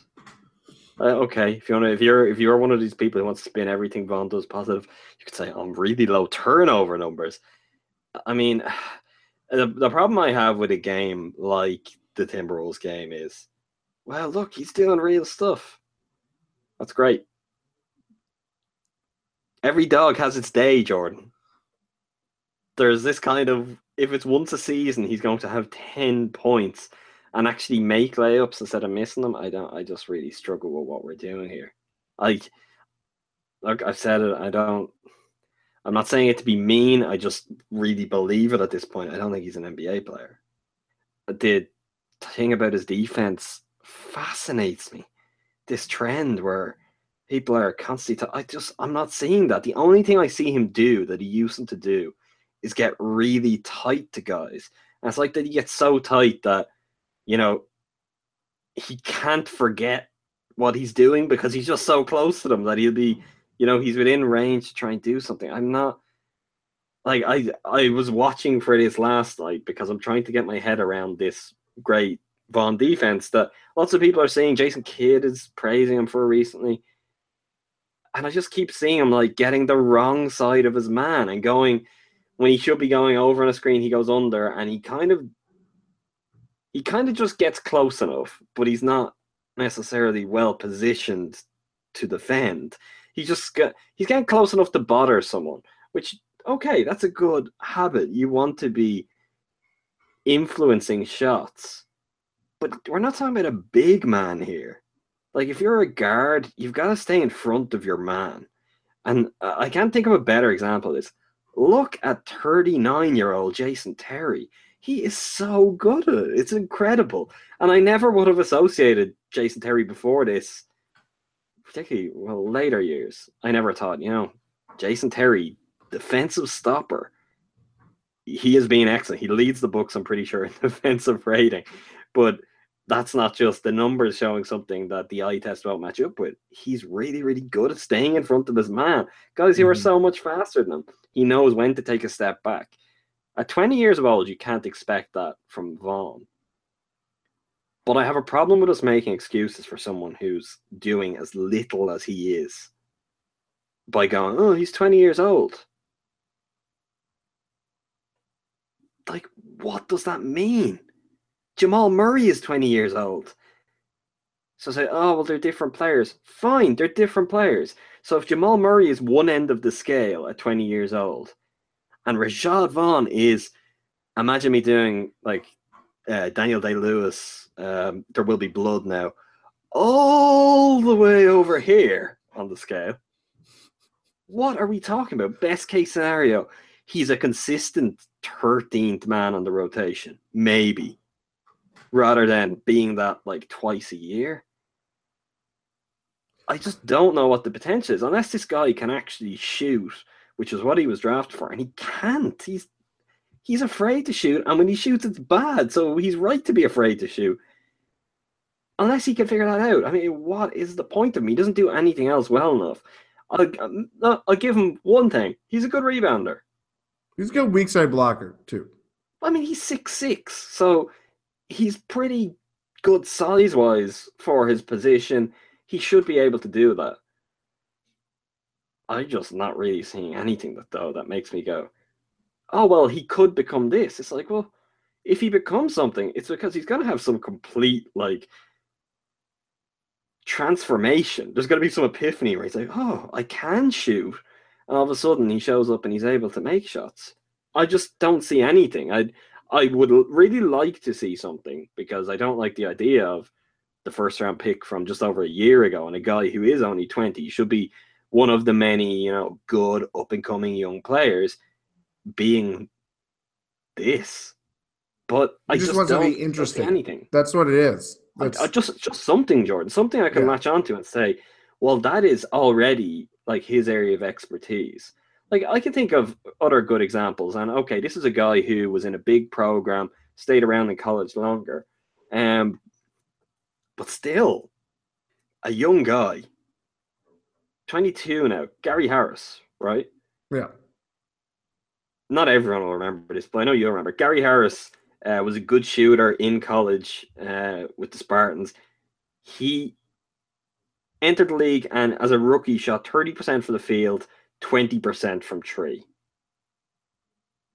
And that was fine, because the defensive instincts he showed in college transferred over. So even the concerns about being undersized, whatever, he showed, well, I'll be able to guard point guards. I have the quickness. I have the IQ. We're now in his third year.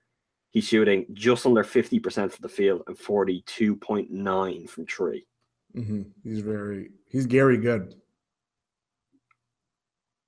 But the point is, even with the nothing in terms of his shooting to begin with, which is now a really big part of what he does, he had something you could hang your hat on. You could put him on the floor for his defense.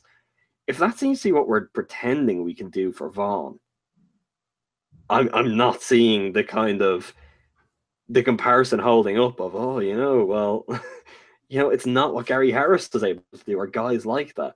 I think at that point, you need to have something. Ty and I discussed this privately last night. It kind of had, we argued about it, friendly, but we argued. And Ty's point is, you can't say he hasn't improved. Like, fine, he's improved. He's improved from barely shooting 30% to now shooting just above 30%. Great improvement. I feel like he had the lowest base to start from. Like, how could he not improve? the improvements aren't big enough, and there still isn't that just one thing that justifies floor time. If he could knock down a shot, if he could make 35, 36% on decent volume with consistency, you go, okay, he's 31.7% from three. It's so bad. On a totally different amount of minutes and shots, probably. You know what I mean? Like, he hasn't been a part of the rotation. At this time last year, he was playing far more consistently. Oh, he's playing less minutes this year, but he's taking the same amount of shots, basically. Almost identical. 2.0 attempts this year, 2.1 last year, 0.6 makes on both. His field goals, 3.7 attempts last year, 3.8 last year, 3.7 this year. And he's playing 2.9 minutes less. So he's putting up more shots in less time this year, is basically what we're seeing. We're seeing the volume chucker that I feared he was in the run-up to that draft. Except at that time, I thought, like, oh no, this is like a Nick Young guy. What I would do for Rashad Vaughn to be a Nick Young type of guy right now. If every rose has its Vaughn. I know you're not a Vaughn fan, but I think you're quite as down on him as me. Like, is there something that you see where you're like, well, there is still hope? Because where I am, I know it's only been 2 years. I just don't know why. Even with a bigger roster next year, I don't know why he deserves a spot on it. If you're telling me there's not multiple guys from the D-League that you can take and give that roster spot to, and they'll get more out of it. They have more room to develop. They'll give you more as a team. I'm very surprised by that because I'm just not really sure what Vaughn is doing.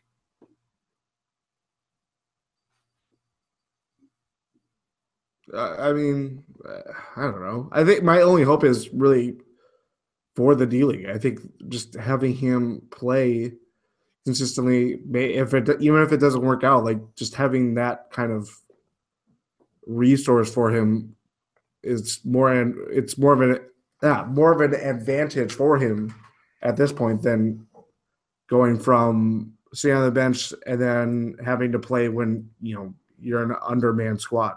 Well, I mean, what are we actually talking about then when we're looking at a guy who in his third year is going to have to be in the D-League to hope to find something?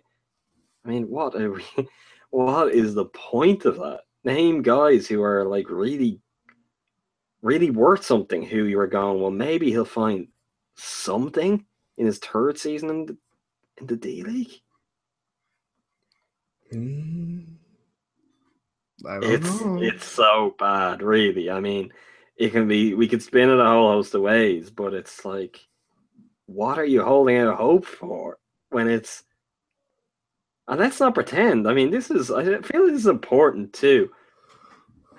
Vaughn has never lit up the D-League on his little trips down there. He struggled even more. But is that surprising? I mean, it's not that surprising because of who he is.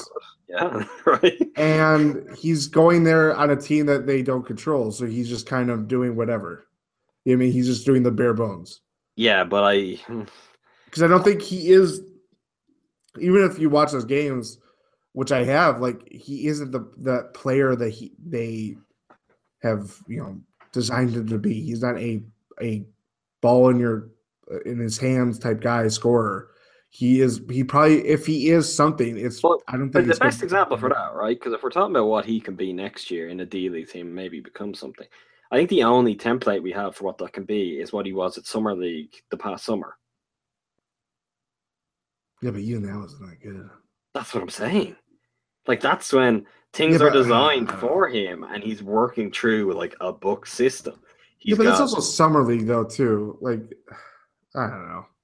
I mean, it was as simple as Malcolm Brogdon stepped on the court and looked like 20 times the player Rashad Vaughn could ever be. Yeah, but he's shot awful though too.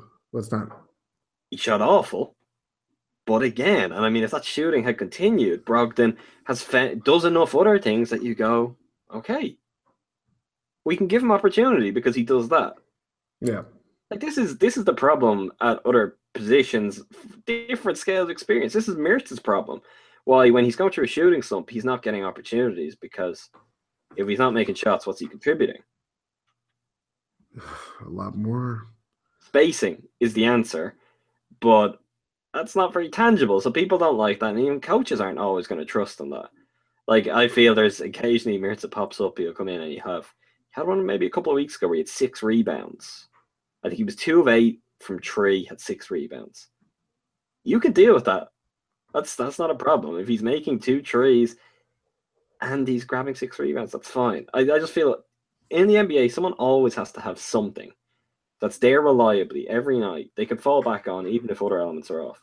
Vaughn has nothing right now. Maybe defense becomes that.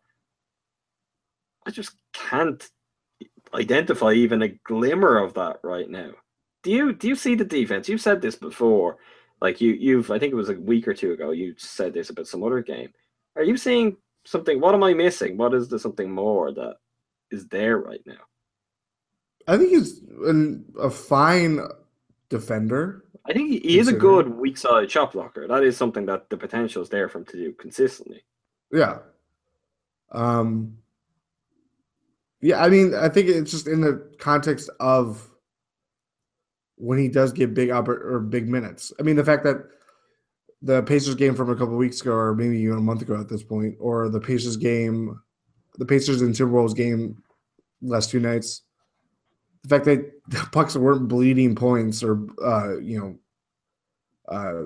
having him on the floor wasn't contributing to them, losing the game or falling behind, whatever. Like, that is just in itself like a positive in my mind. So isn't it also though, like the Timberwolves game, for example, with the way things are right now, Brogdon out a lot of his minutes, well, he wasn't playing the point, he was having defensive point guard style responsibilities. Him and Jet were having to share them for spells, for example. That's like last night, was that really that hard against Rubio and Chris Dunn? And by the way, Ricky Rubio had like 22 points, didn't he? Yeah, but he wasn't on him. I don't think he was. I remember at least a couple of spells. Like, that is kind of some of what he's asked to do defensively, particularly right now. They don't have a whole lot of options. Yeah. But I just...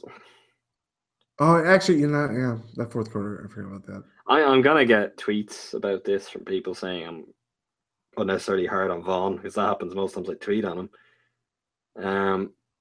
But I know I've had this discussion with lots of people on Twitter, different writers we have on the staff who say, you know what, I see something in him. I like him. I think there's something there. And I'm just, every time I'm like, I think this is what it is, though, and it goes back to the Jabari Middleton debate. I think it's just people like him.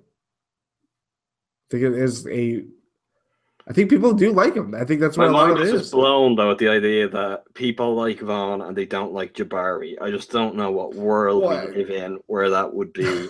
Because it's not the world where you want to win basketball games. Because even in terms of character, attitude, those two guys. I mean, look, we don't need to go down that road. But if that is part of the reason, well, then I should just stop caring about it because it's a losing battle. We're all doomed.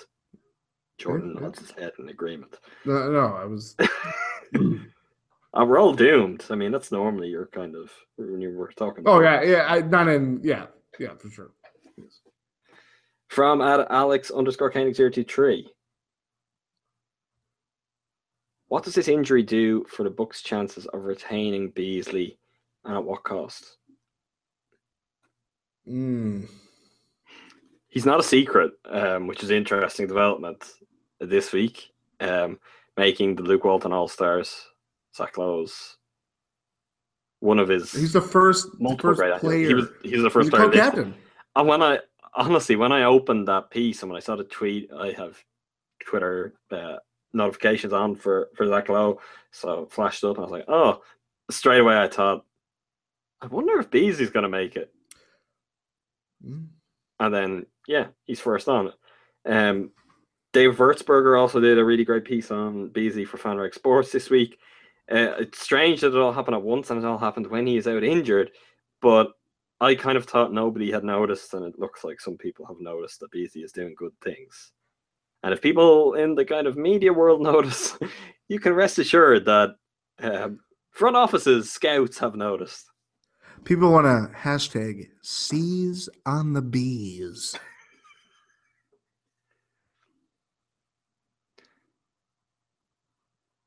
What does the injury do for the chances of retaining him? What's the cost?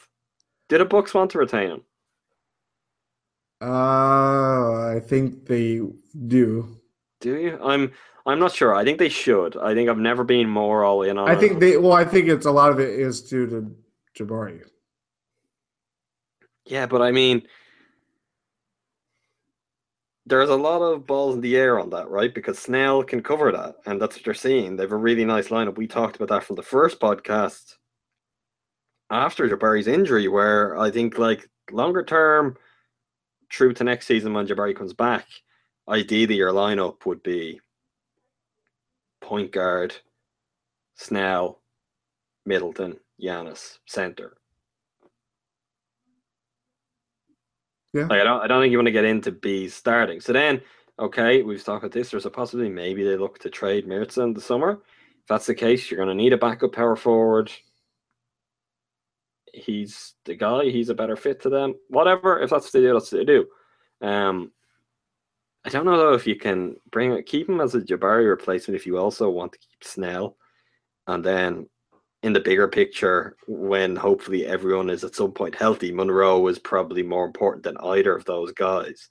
There's a difficult balance there. So I'm not sure. The talk of like him, basically what seemed like hashtag story time with bees at the team dinners. I was just imagining him just like at the head of the table, arms out wide as he told his stories, everyone gathered around laughing with bees. That really sold me. And the fact that he's kind of showing the kind of perspective that he came out with on media day. I don't think we believed at that time, but he's actually sharing those stories and kind of using himself as a cautionary tale to some of those guys. It's amazing Rashad Vaughn hasn't remembered how to shoot yet. But I just, I as much as I wanted to come back, I don't know. More because they'll have so many players they might want back, where he's going to fall on their priority list. Yeah, I mean, I don't know. That's the gamble. That is. At what cost, Jordan? At what cost? At what cost? I don't think. I don't think it'll be. No, I think it's like mid-level money. $5 million to $6 million at max. I think, yeah. I don't think anybody goes. Why did the Nets not give Bees $8 million? But why would they? Because they're gonna have the cap space. They're gonna give him like $8 million 2 years. Doesn't really matter if he can give us something real offensively. Maybe he really has figured something out and he can be something bigger. I'm not saying I trust in that, but why like a team like that who kind of is nearly spending to hit the floor? I don't know if I mean that is. I feel like it's not a very Netsy move. So saying Nets is probably. I was just using them as an example of a team who will have cap space over that. They could just be like, well, hey, let's take a flyer. We've got to spend something. Yeah. I don't know. I don't know. That's the thing is, are people going to rely on this rejuvenation and look at his anecdote like that of his kind of being talking about cautionary tales and all that stuff, or are they going to look at him as Michael Beasley, the floundering second overall pick kind of thing? I think you have to buy into it in a bit more of a real way, and I think people around the league will, maybe more than fans would, because what we don't mention a lot, and it matters, it might have been really one of the more important things in landing in Milwaukee was the fact that there were rave reviews from what he did with the Rockets for the end of last season too. Yeah, but there was also, but I think a lot of it just came down to how dysfunctional the Rockets were. Oh, I know, but still, like, if I would guess that if in conversation GMs were talking to anyone involved in Houston, they would ask, what was Michael Beasley like when you had him? Gone by what Jason Terry has said very publicly, and I guess the way Beasley played and what his apparent change has been from that spell and now with the Bucks, I don't think there's anything but sort of really great testimonials coming Bees' way. There's a little bit more. I think because that's a short spell, it gets overlooked still, but I feel there is a little bit more than just what we've seen this year to kind of back this up as being something potentially real. Yeah, I agree with that. From at Alex_Kenny023 again, since I called the 4-0 week and everything is looking good, how should I temper my expectations for this road trip? Jordan and I probably haven't done a good job of this. No, we're not gonna help. Yeah. I don't feel carried away with this right now either. I don't think it may look that way in hindsight, but that's not really how I'm feeling it. I just feel very practically this team is riding a lot of momentum and they're playing against a lot of teams that some of them on this road trip they're better than to begin with. They're just better than them. And others are good to great teams, but who are all going through some sort of struggles right now and are kind of there for the taking. Yeah. Yeah, definitely. I mean, I think the only reason we can fall on right now is just the fact that they're going on a road trip and they're not a good road team. Yeah. And that they're the Bucks. Just the fact that they're the Bucks. But yeah. Above all else, they're the Bucks. I mean, you don't ever, with the Bucks, have to look too far past Murphy's Law. I think we're coming to a point where that feels like it should kick in, but hopefully it's never going to kick in again. That's what we're rolling with. From Alex_Kenny33 again, what's up with the two center lineups? I get Hawes can shoot and be a 4, but I don't really understand the Moose Hook pairing. This is really important. So if you're confused with this, please listen, because this makes me scream a little to myself every night on Twitter that this has been happening. They don't have other options. What's with the lineups? It's like, find the other two guys who can play. The only guy over is Terrence Jones, and Jason Kidd doesn't play guys very soon after them arriving. He asks for them to kind of acclimatize, get used to things, get to know the system, and then go and play. So the only case is Terrence Jones, who you can say otherwise.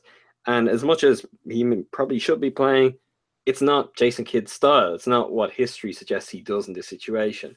So it's not really all that surprising. So why? Unless it's Kenyon Martin. That was you forgot how to whisper again. That was very sorry. Unless it's Kenyon Martin. But he had that level of built-in trust with Kenyon Martin. Yeah, like that is the difference there. It's just by necessity.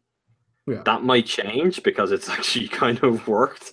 So maybe it becomes something that he would look at through choice. But why are they doing that? Because you have to have 5 players on the floor at all times. I don't know if you've noticed this. I know putting Rashad Vaughn out there sounds like it's, running contrary to the fact that you're supposed to have 5 players out there at once, but that's the rule, I believe, Jordan.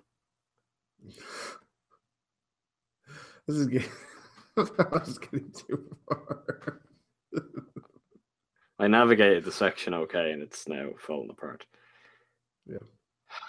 From an Alex_Kenny023 again. Has Henson made a mid-range jumper in the past 3 months?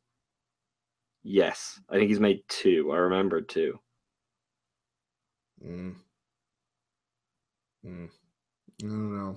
He has. Maybe. I'm skeptical. Made about as many as Rashad. I don't know if he's made one since it's been 2017.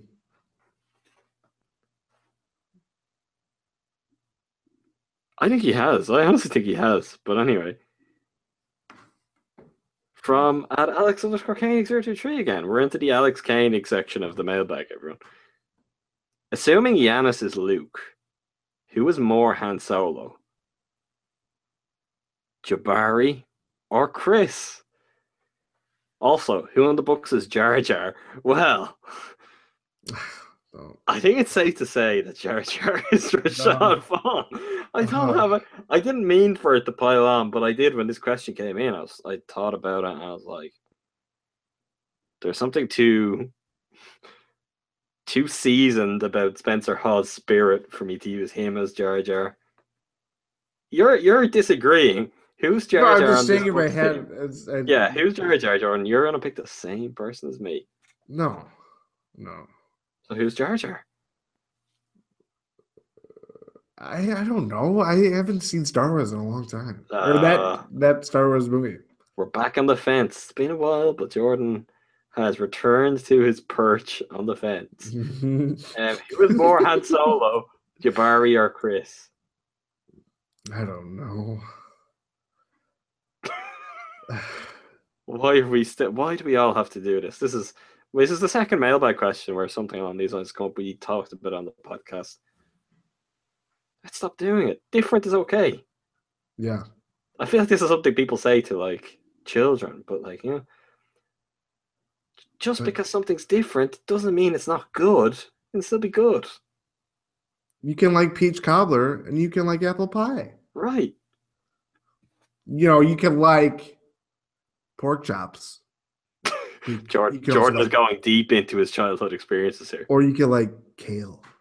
You know what I mean? Like, those are different things. Do you like both pork chops and kale? I'm more of a fan of one than the other. I'll let the audience decide. You're so mysterious that even I don't know that. I know things about your food preferences that could actually be either for me, and I don't know. Mm-hmm. See, I like to have a thin veil of mystery surrounding. I'm guessing this one's pork chops. Is it? I'm guessing. I don't know. You don't even know. That sounds about right. That's true. That's your answer. I don't know. From Alex_Koenig023. Does this mean the Bucks will make the playoffs, or am I getting my hopes up again? I mean, they're only. I said this to Adam last night, or maybe the night before, or maybe before, sometime before. I said if the Bucks go 500 on the road trip, or even if they go 2-4, I think they make the playoffs. I don't even think they need to go. They could probably go below 500 for the rest of the season and make it in if they went 8-9. I think 40 wins could sneak them in with the way their tiebreakers are. I think that's important, and all of this that's a nice little edge they have on everyone except the Heat. Those ridiculous losses when the Heat were terrible. The Bucks are one of these teams. They didn't even lose to the Heat when the Heat were good. Yeah, they lost when the Heat were. Well, no, one loss was. One did, but I mean the really bad one. Yeah, that was terrible. Like that's now the difference between them having tiebreaker over everyone around them, which that would be pretty remarkable. Yeah. Right now, if you're to ask me, yeah, I've gone full 180, and I'd say, yeah, they probably do make it, but we'll be very well placed to answer that a week from now. We did this one. I was going to say from a TRW24, but we answered his role players question. It's back to Alex Koenig then. You're not going to like this one, Jordan. Can Telly do anything to save face for the rest of the season? I'll be honest, I don't like this one either. He doesn't have to save face. He's a shooter. He's having a bad shooting season. And guess what? He's got a nice 3-year deal there for security. So he doesn't exactly have to worry about anything. I don't even think he has to save face. He's the second in the team in net rating. Yeah. That's what I was going to say. He's very positively influencing the team. I know that drives some people crazy. He's got a great pair of bifocals. I mean, if any of you need to go spectacle shopping soon, I can only recommend you take Mirza Teletovic along with you. Mm-hmm. I mean, maybe if the worst came to the worst, Mirza could always get a job like as one of those people in an opticians who are like, "Oh, what about these glasses?" Yeah. Or, I mean, I know they have a promotional thing with the Bucks, but he'd be perfect for Wisconsin Vision. That's one of their commercials that they There run. you go. Doesn't even have to move. Yeah. Why go to Wisconsin Vision when I have 60 pairs of my sunglasses? Oh, I've already ruined it. Oh, wow, Jordan. From a David Dunn 21. Isn't this season leading inevitably towards a first-round series where Giannis gets payback over Brad Stevens for the All-Star Game MVP? So he's assuming that the Bucks are the 7th seed by that question. I don't. Or the 6th seed. Jordan, maybe the 8th seed. Get out. I do genuinely think that one is up for grabs still. I would be very surprised if the Cavs don't have it. The Celtics are they're the third seed as of this recording. Yeah, but they're basically tied with the Wizards.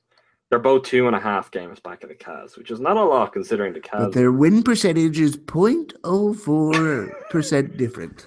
That's what happens when you've played more games. That's why they're behind. It's a different win percentage.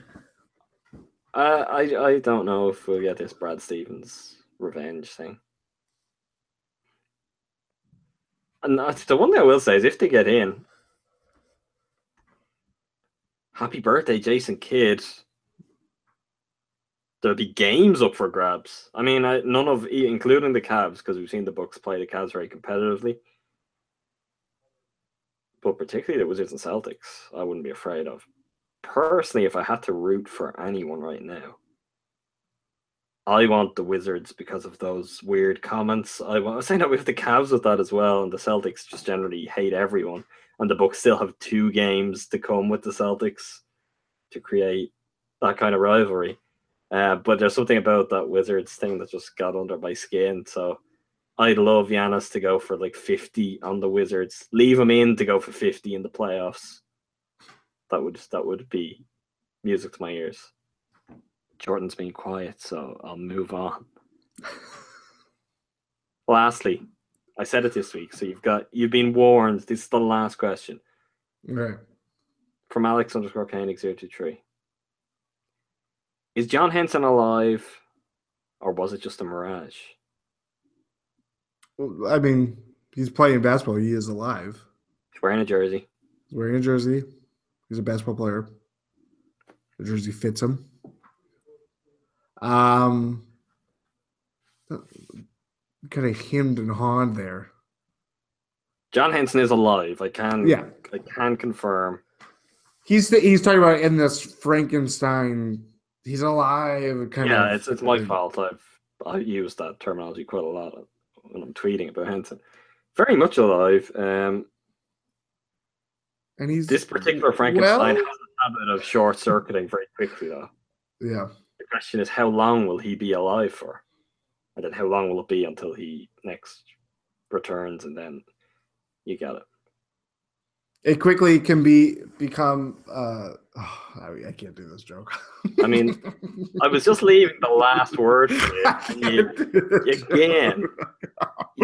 A blown joke. I feel like that's a joke that you're gonna have to finish for me once we stop recording. But that's it for us for this week. Make sure to subscribe to us on iTunes, follow us on SoundCloud, add us on Stitcher. You can check out all of our work on BehindTheBookPass.com and follow us on Twitter @BehindTheBooks. That's where you'll get everything you need throughout this road trip. That's where you can have late night fun with us. And come rain or shine, Jordan and I will be back next week. Thank you very much for listening. Thank you, Jordan. Thank you.